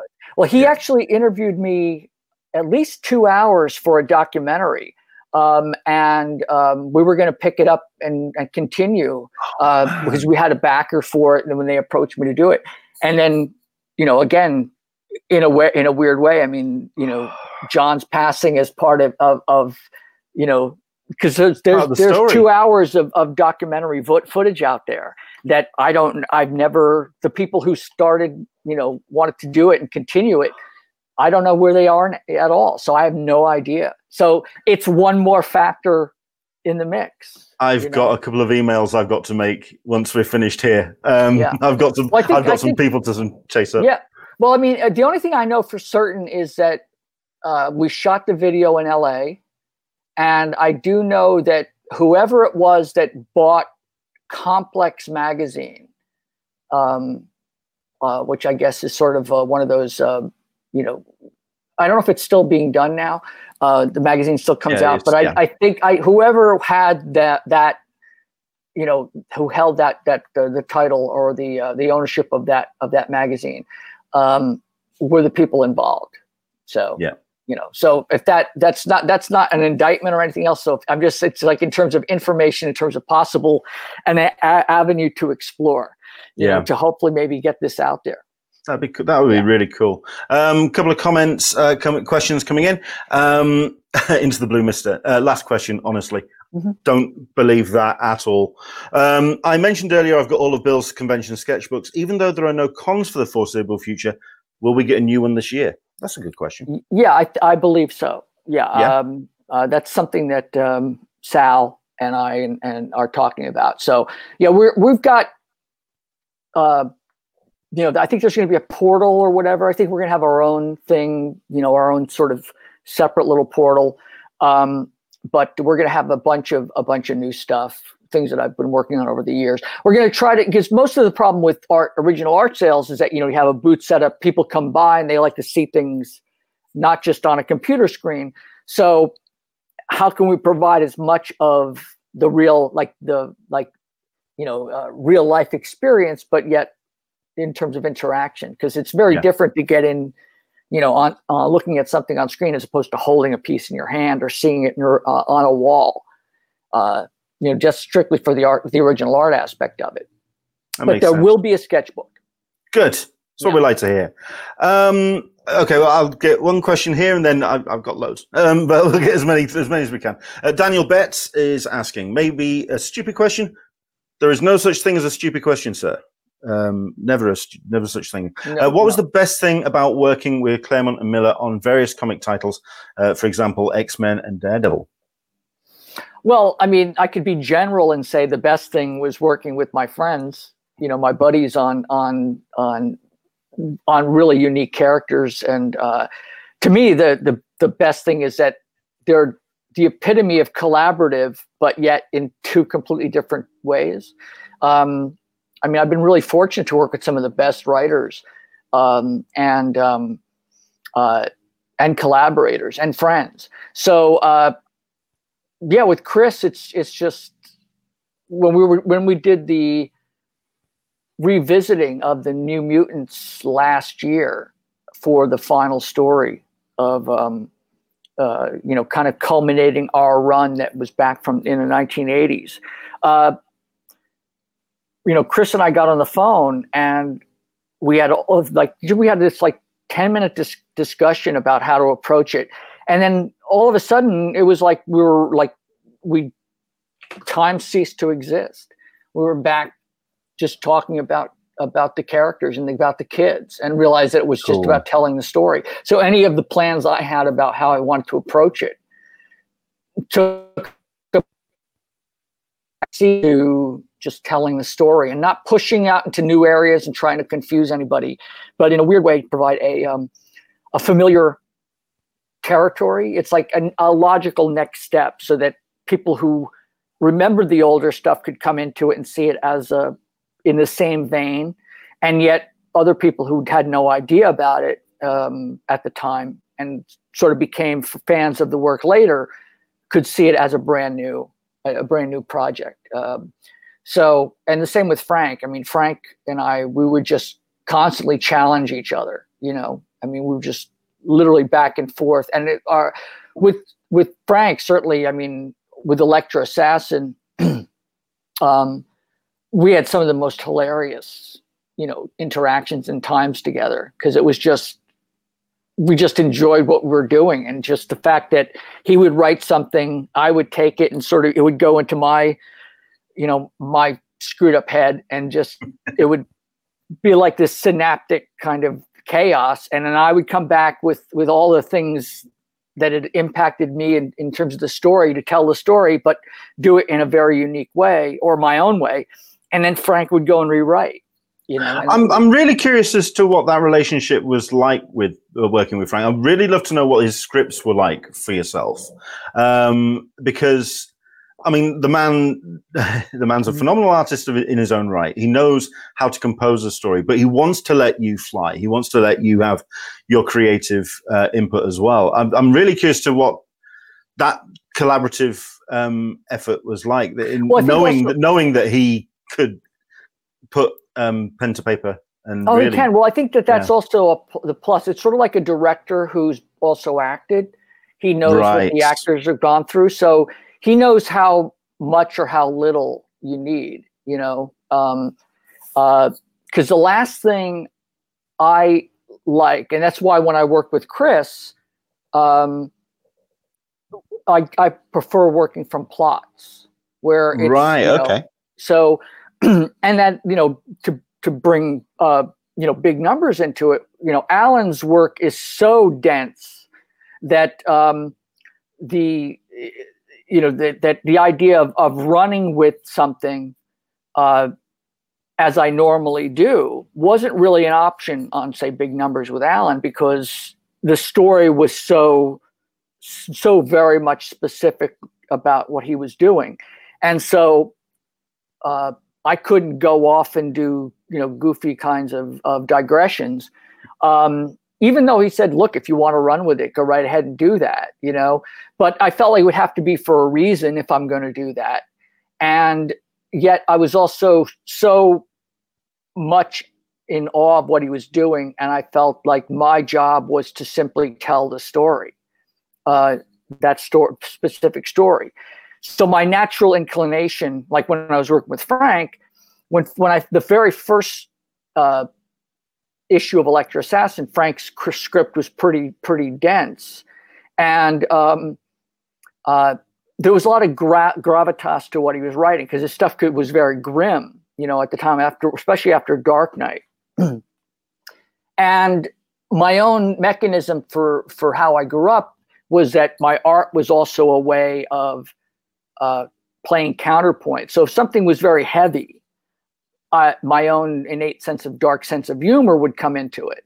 So I found that what Frank was writing, like say about the opening of Electra where her father gets killed, I thought it might be interesting to sort of show it from the point of view of her as a kind of like this cartoon childlike drawing of her inside her mom's belly, and it was just, and none of that was in there, but it was in terms of the script. But I felt the last thing I wanted to do was sort of have the words say that one thing and then the picture say exactly the same thing. Yeah. So it was my way of trying to provide a counterpoint so that the words could be very, very heavy, but the images could be light, and vice versa. But what was the reaction when you told him that? Well, I didn't tell him. I just showed it. I just turned in the pages. It was like, because I at that point I had no idea what I was going to do. All I knew is that as I was doing it, it just seemed the right way to do it, or the way that I needed to do it. I can't say that there was any great plan of like, oh, I'm going to do this and try some new stuff, or try to upset the apple cart, or to do something edgy.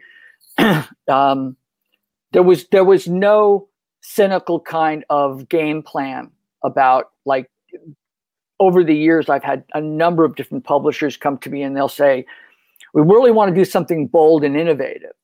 And I go, if you're saying that, you're already in the hole, because it's like you can't plan. It's like, it's a hiding to nothing, and two, it also doesn't mean a great deal. You can't. Well, exactly, yeah.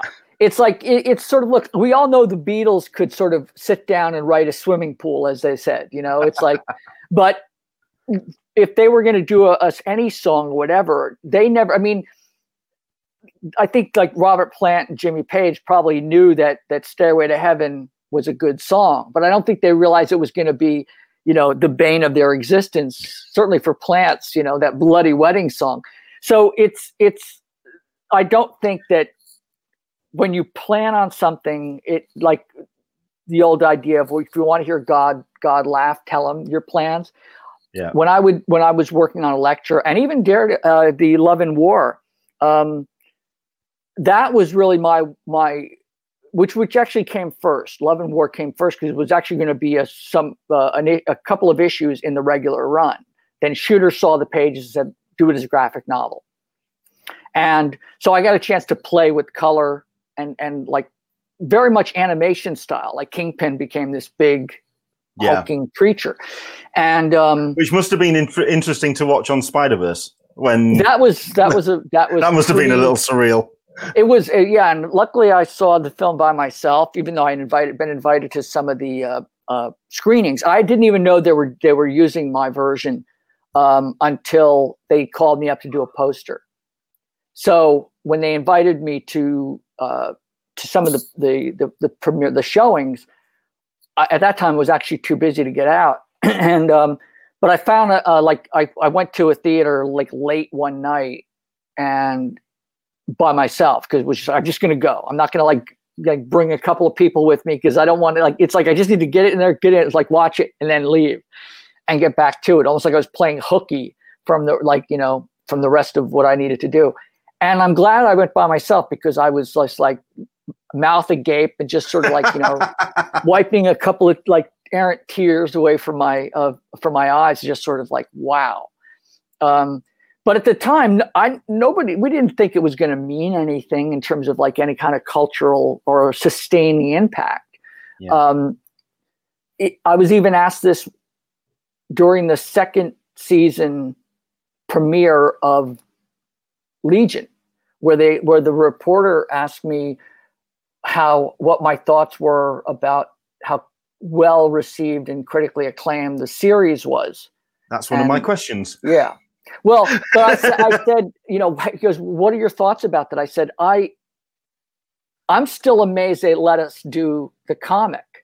It's like, I'm way behind back there, kind of going like the fact that we're here now at like in the, like, there's a red carpet and that there's Dan Stevens and Noah Hawley and oh God, I'm blanking on her name. It's my favorite, Aubrey Plaza. No, Aubrey, there we go. Of course, yes. It is no hyperbole. It's my favorite TV show of the last 10 years. It's really spectacular, isn't it? Yeah, love it. It's really it's just brilliant.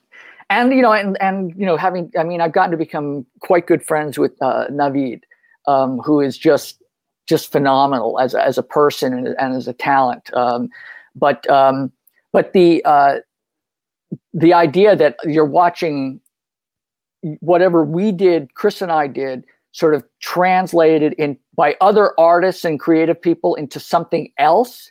It's that concept of that Jasper Johns plussing of something, of just taking it and running with it and doing something to it.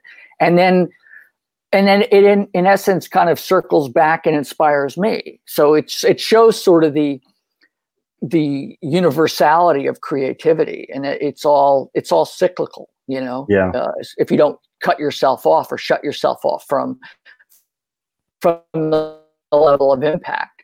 So yeah, I think that working with Frank and with Chris, and then playing with each other's approaches, and allowing for the point and counterpoint. Because the one thing I will say, whether it's Alan or Chris or Doug or Frank, is that the story is really everything. It's like everything else that sort of goes into the mix about how to approach it and everything else. That I certainly feel that the story tells me, in my case, how it wants to be done. And that's sort of what I'm still struggling with Parisian White is I keep trying to assert my will over it, and it's just going, no, it doesn't want to be that. Yeah. So, but yeah, it's a pretty fascinating, collaborative thing, and that's one of the things that comics has. That I mean, I it's a question I always want to ask Frank Quitely. It's a question I always want to ask. Well, anyone who's worked with the likes of Neil Gaiman, with the likes of good grief. Mind is blanks on me. Grant Morrison. I mean, when you see the scripts that they do, and they've clearly touching on so many reference points and so much intellectual property, and they're going into some real deep stuff. I know the question, and I know for a fact that if I ask it, I'm going to get slapped. do you, basically as an artist, do you have to be as intelligent as a writer? Do you have to kind of keep up with the mental processes that they're firing on? Because I can imagine even Frank Quitely could be looking at a Grant Morrison script and going, okay, I've got to do some reading. Oh, sure. Yeah. Well, speaking of Grant, there was a story that he had done that was going to be in one of the later issues of Heavy Metal that I'm actually, I did the layouts for it. And it's a very kind of unusual story that at some point, I'm assuming, we'll get it out there, but, I'll work on it with all my copious spare time. But, yeah, there is that. And I felt that way with Alan, certainly in terms of the complexity, but I love artists. And I mean, I love the art the challenge of sort of someone like having you up your game. Yeah. Because it's almost requisite. And if, to be part of it, to be part of like, maybe not echoing or mirroring what the writer's doing, but certainly bringing something hopefully on a similar level of, even though they might not necessarily overlap in terms of a Venn diagram, but maybe they're like two equal things that the third, where they touch that tangent will be something unusual because there's the words and the pictures, and the combination of the two is another entity entirely. But yeah, that's a good question. That's a so interesting way of putting it. That's so interesting way of putting it.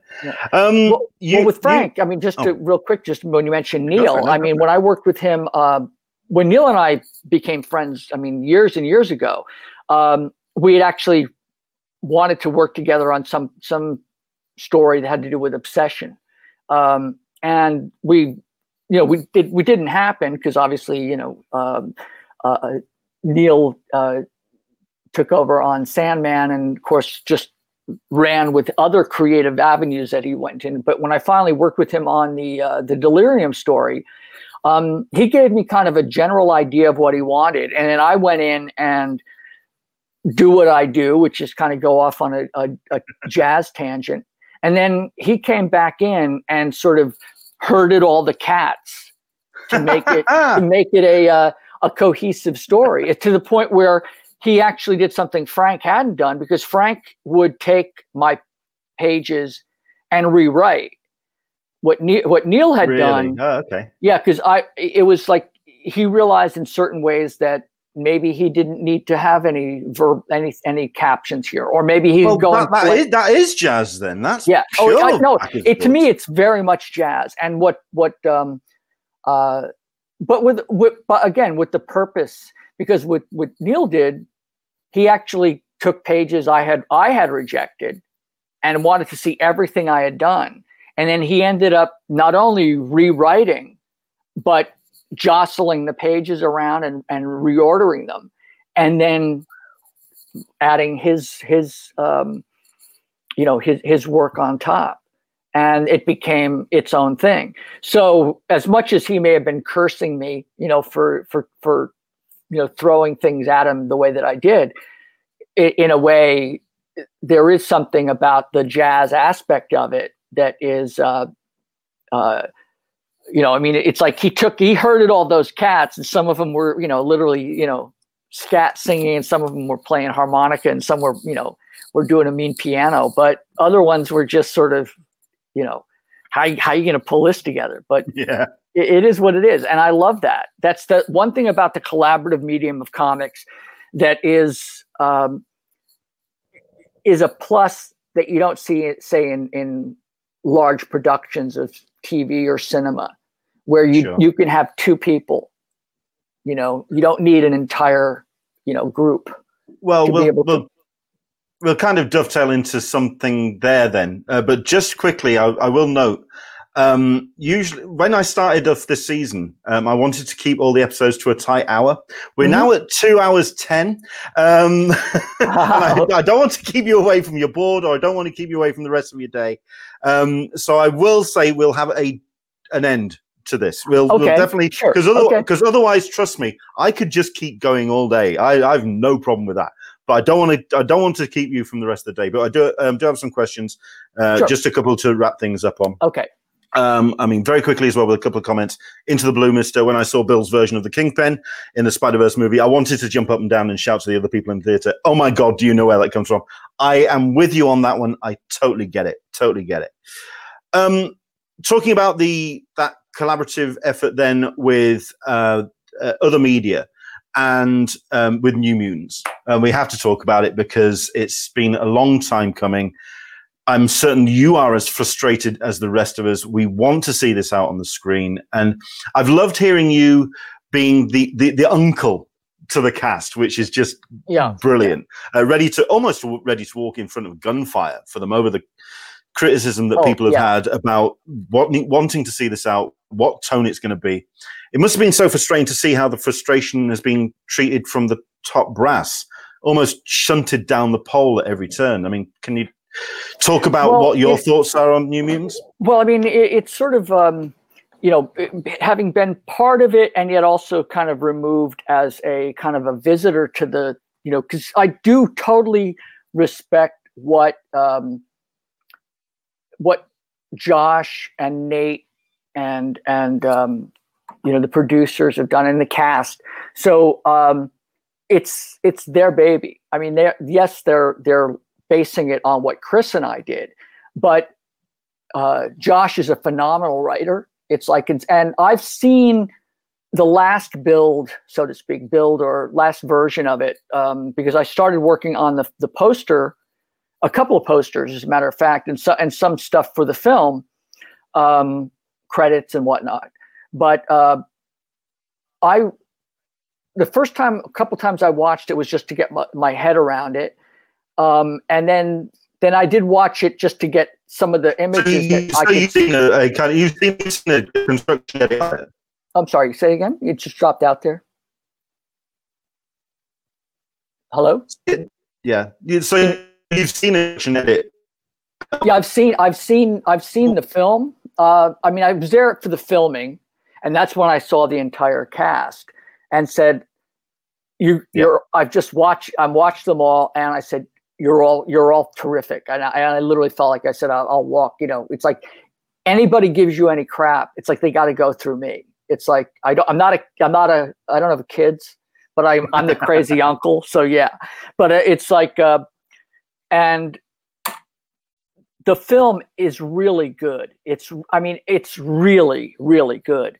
And to what you said about the way it had been treated from the brass, I think that there was a lot of speculation going around that, and talks about rewrites and reshoots and things like that. Didn't happen. I mean, the only thing that hadn't been shot that needed to be shot was one very specific scene, which had been planned. So it wasn't, something like that. They needed to go back into it and reconfigure it. But the plus of it is they had given all of the attention to Phoenix, to the Dark Phoenix film. And I think that the brass sort of felt, it had kind of didn't suffer by omission. It actually was benign. There was a benign kind of neglect where it was like they just left it over on the side, because at the time that the merger happened, or the devouring, or the whatever you want to call it, between Disney and Fox, that was the first time I was working on some poster ideas, and then everybody was up in the air about what was going to happen, and it took a while for it to sort of shake down or shake out. And then later on, after I'd seen the film, there were so many things in it where I literally was in awe of how well it's done, because the characters, it's not only what Chris and I had done, but as a film and as an ensemble cast, you really care about these characters. It's like they're not. I wanted to know more, and I was very much sort of viewing at it as an audience member, kind of going, would I want to see more with these people? It's like watching Hugh Jackman as Wolverine. Yeah. It's like, that kind of a thing. It's like all these characters, the way that they interact, it's like they so embody the characters. It's like I would definitely see them as an X-Men. It's like the second group of X-Men, like with the as opposed to, say, Patrick Stewart or whatever. I mean, not that all the newer actors aren't phenomenally talented, but having seen the original version with Jackman and with Patrick Stewart and even the maligning that Halle Berry had gone under for, it's like, what happens when a frog is hit by electricity? It's like, I never understood that. Yeah, I never understood. Yeah. I mean, that was the script. I mean, that was the script. That was the script, absolutely. But I think there were some other parts that kind of the linkage that actually made sense. Sure. But and I just think that they left it alone, and in a weird kind of a way, the fact that they did leave it alone, they didn't try to throw money at it the way that they did at the sort of they wanted that big blockbuster with the Dark Phoenix film, and hence raising the level of expectation. I think it's not a bloated Hollywood film. It's a really wonderful character study about kids. It's a horror film for sure, and what's fascinating about it is that it takes the horror tropes and subverts them, because usually you see in a horror film you get 6 characters or 5 characters, and then they make a series of dumb decisions like, I'm going to go in there by myself and check out that sound, I'll be right back, and the diminishing numbers doesn't happen in this case because they have to come together. So it takes that and subverts it, but does it in an incredibly brilliant way. That's what I'm looking forward to. I mean, if anything, I just want to see what the tone is, because I mean, like you say, we've seen the Hollywood take on X-Men. We've seen the big screen, the big epic. I want to see I mean, like we saw with Legion, like we saw that real kind of character intimate pieces. That's what I'm looking forward to. That's a great word that you said. The word intimate. It's very much about the characters. It's an intimate setting. It's an intimate story because it takes place pretty much in one setting, because as it did in the original run of the comic, and I can't say enough about it. And I think that they do have it slated to come out, I think, in August, if I'm not mistaken. It's somewhere. Well, I mean, the running joke that I've been saying online is I'll believe that New Mutants is coming out the moment I'm in a cinema or in front of a screen and I see the title card, New Mutants. Right. Please, well, let's I've had just some get this discussions with the executives about, because like I said, I've been working on the poster. Sure. And so I've had some discussions with the executives about a couple of things that are upcoming, which leads me to believe that it is moving forward. And I think that we all sort of feel, I mean, Maisie and Anya and Henry, and everybody's like getting older. It's like they look back at them. I'm sure they're looking at themselves like, oh my God, I was such a kid in that, But and there have been sort of series of false starts, but I do think that it will be worth the wait. Really, very much so. Yeah. That's what we like to hear. Into the Blue Mister saying, I just hope it's not going to be another Inhumans. Yeah, I know where you're coming from on that. Yeah. There's the story potential. I hope it delivers. And from what you're saying, that's great that we're going to hear that. Right, I'm going to ask one last, and then I'm going to let you get off. I'm going to let you go and enjoy the rest of your day. And this is more about, I mean, when people talk about you and the work that you've done, I mean, the same usual suspects come to the fore in conversation, and we've brought them up in this conversation today. And quite rightfully, they're great to look back on and talk about. But has there been a work or a project which you've worked on that you are especially proud of, that you feel hasn't had the attention, its time in its spotlight that it deserves? That's a good question. I mean, I sort of thinking of him as the person who sort of at each point, because I'm so used to answering questions where people say, "Do you have a favorite?" And it's like, like saying, like picking my favorite kid. Yeah. I mean, I do feel like even with Toasters, which is sort of like a real bizarre piece of work, I do find that like the response in Europe was very different than the response in the States. And I do find that it sold well, but I find also that the fans of it are really rabid fans. It's like, and even if there's no superheroes associated with it,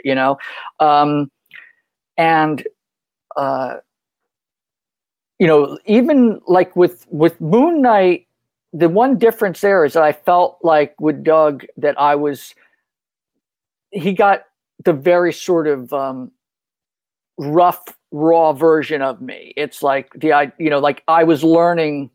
Not that we're not hopefully always learning, but I sort of felt like I was not fully formed. He sort of got the larval me. So I think that in terms of what my plans were for the character, might be a little bit different, now if I were to revisit that.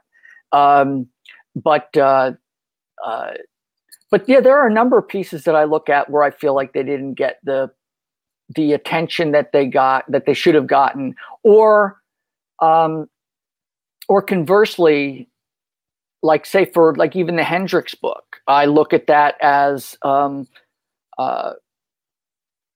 I think it's art visually. I feel like it's actually something I'm pretty proud of, but story wise and creatively, I look at that as kind of a failure because there were things that I wanted to try and do with it that I ended up having to negotiate or, quote, pick my battles in terms of how I wanted to approach certain things.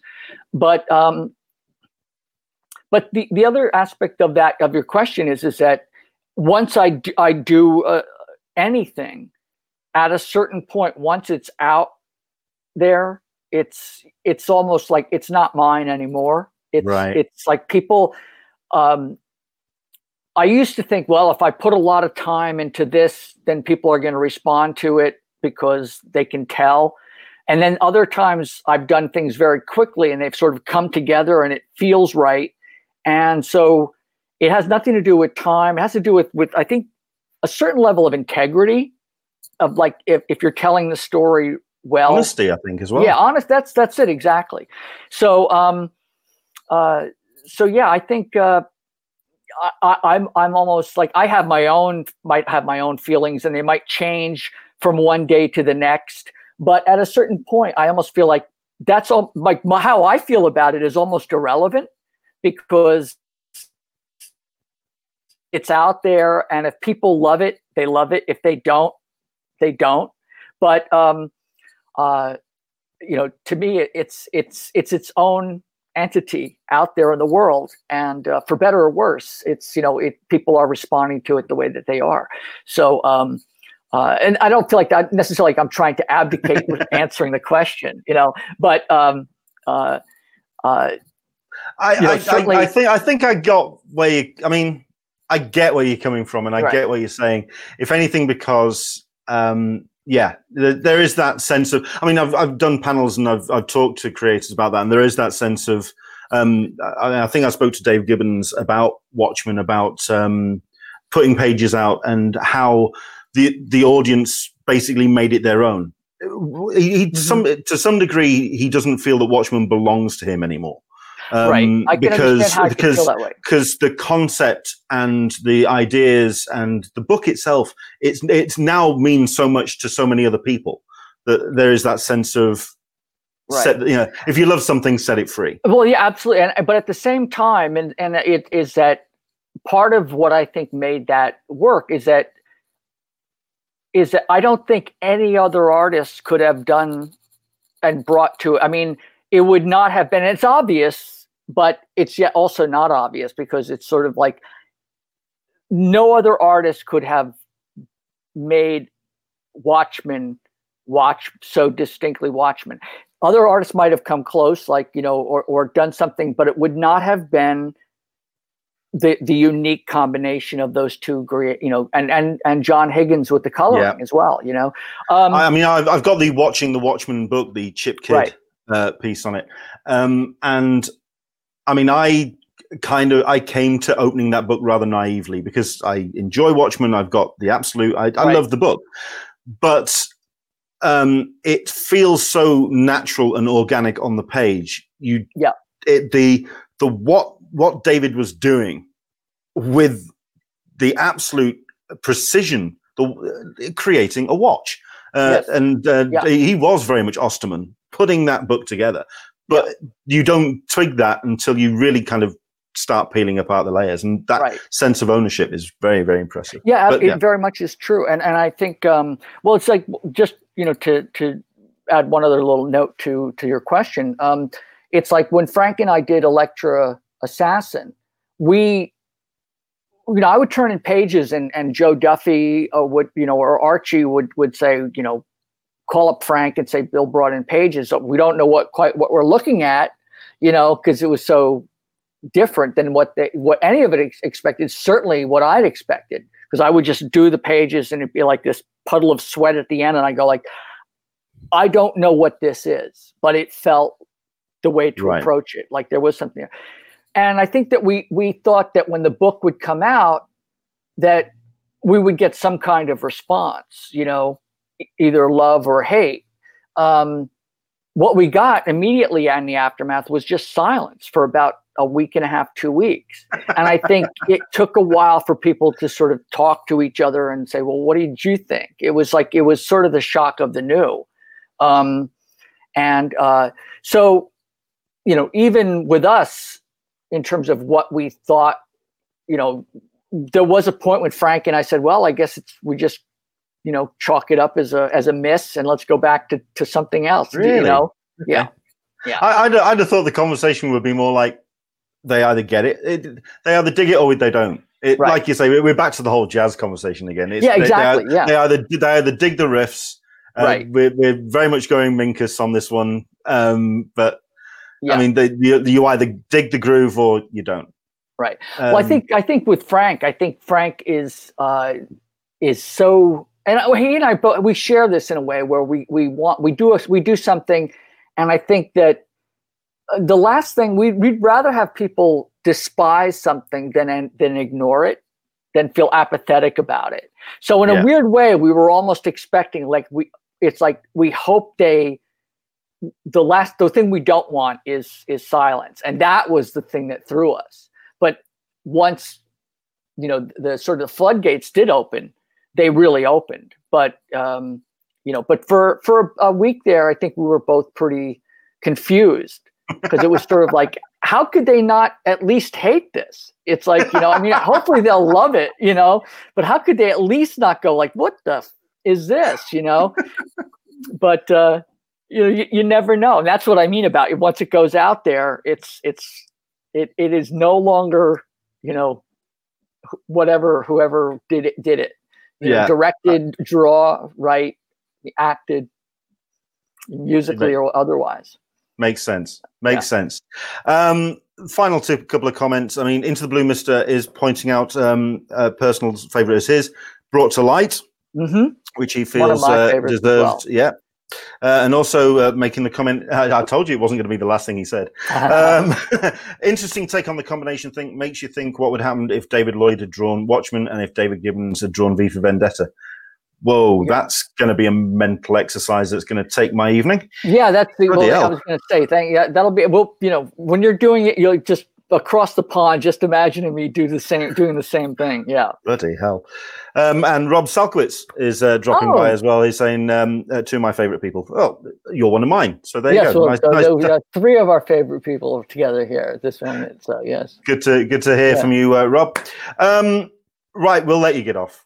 We will. This has been an absolute pleasure, and So hey, if we did, it's like just look at this as the other hour from the last time I didn't make it. So it's all we'll just put it together, I appreciate to be continued as. So I appreciate that. But absolutely my pleasure. And thank you everybody for the questions and the comments and for for your understanding in terms of last time. So it's been a real pleasure. So thank you. And I hope to see you in person sometime. Oh, good God, yes, please. Yeah.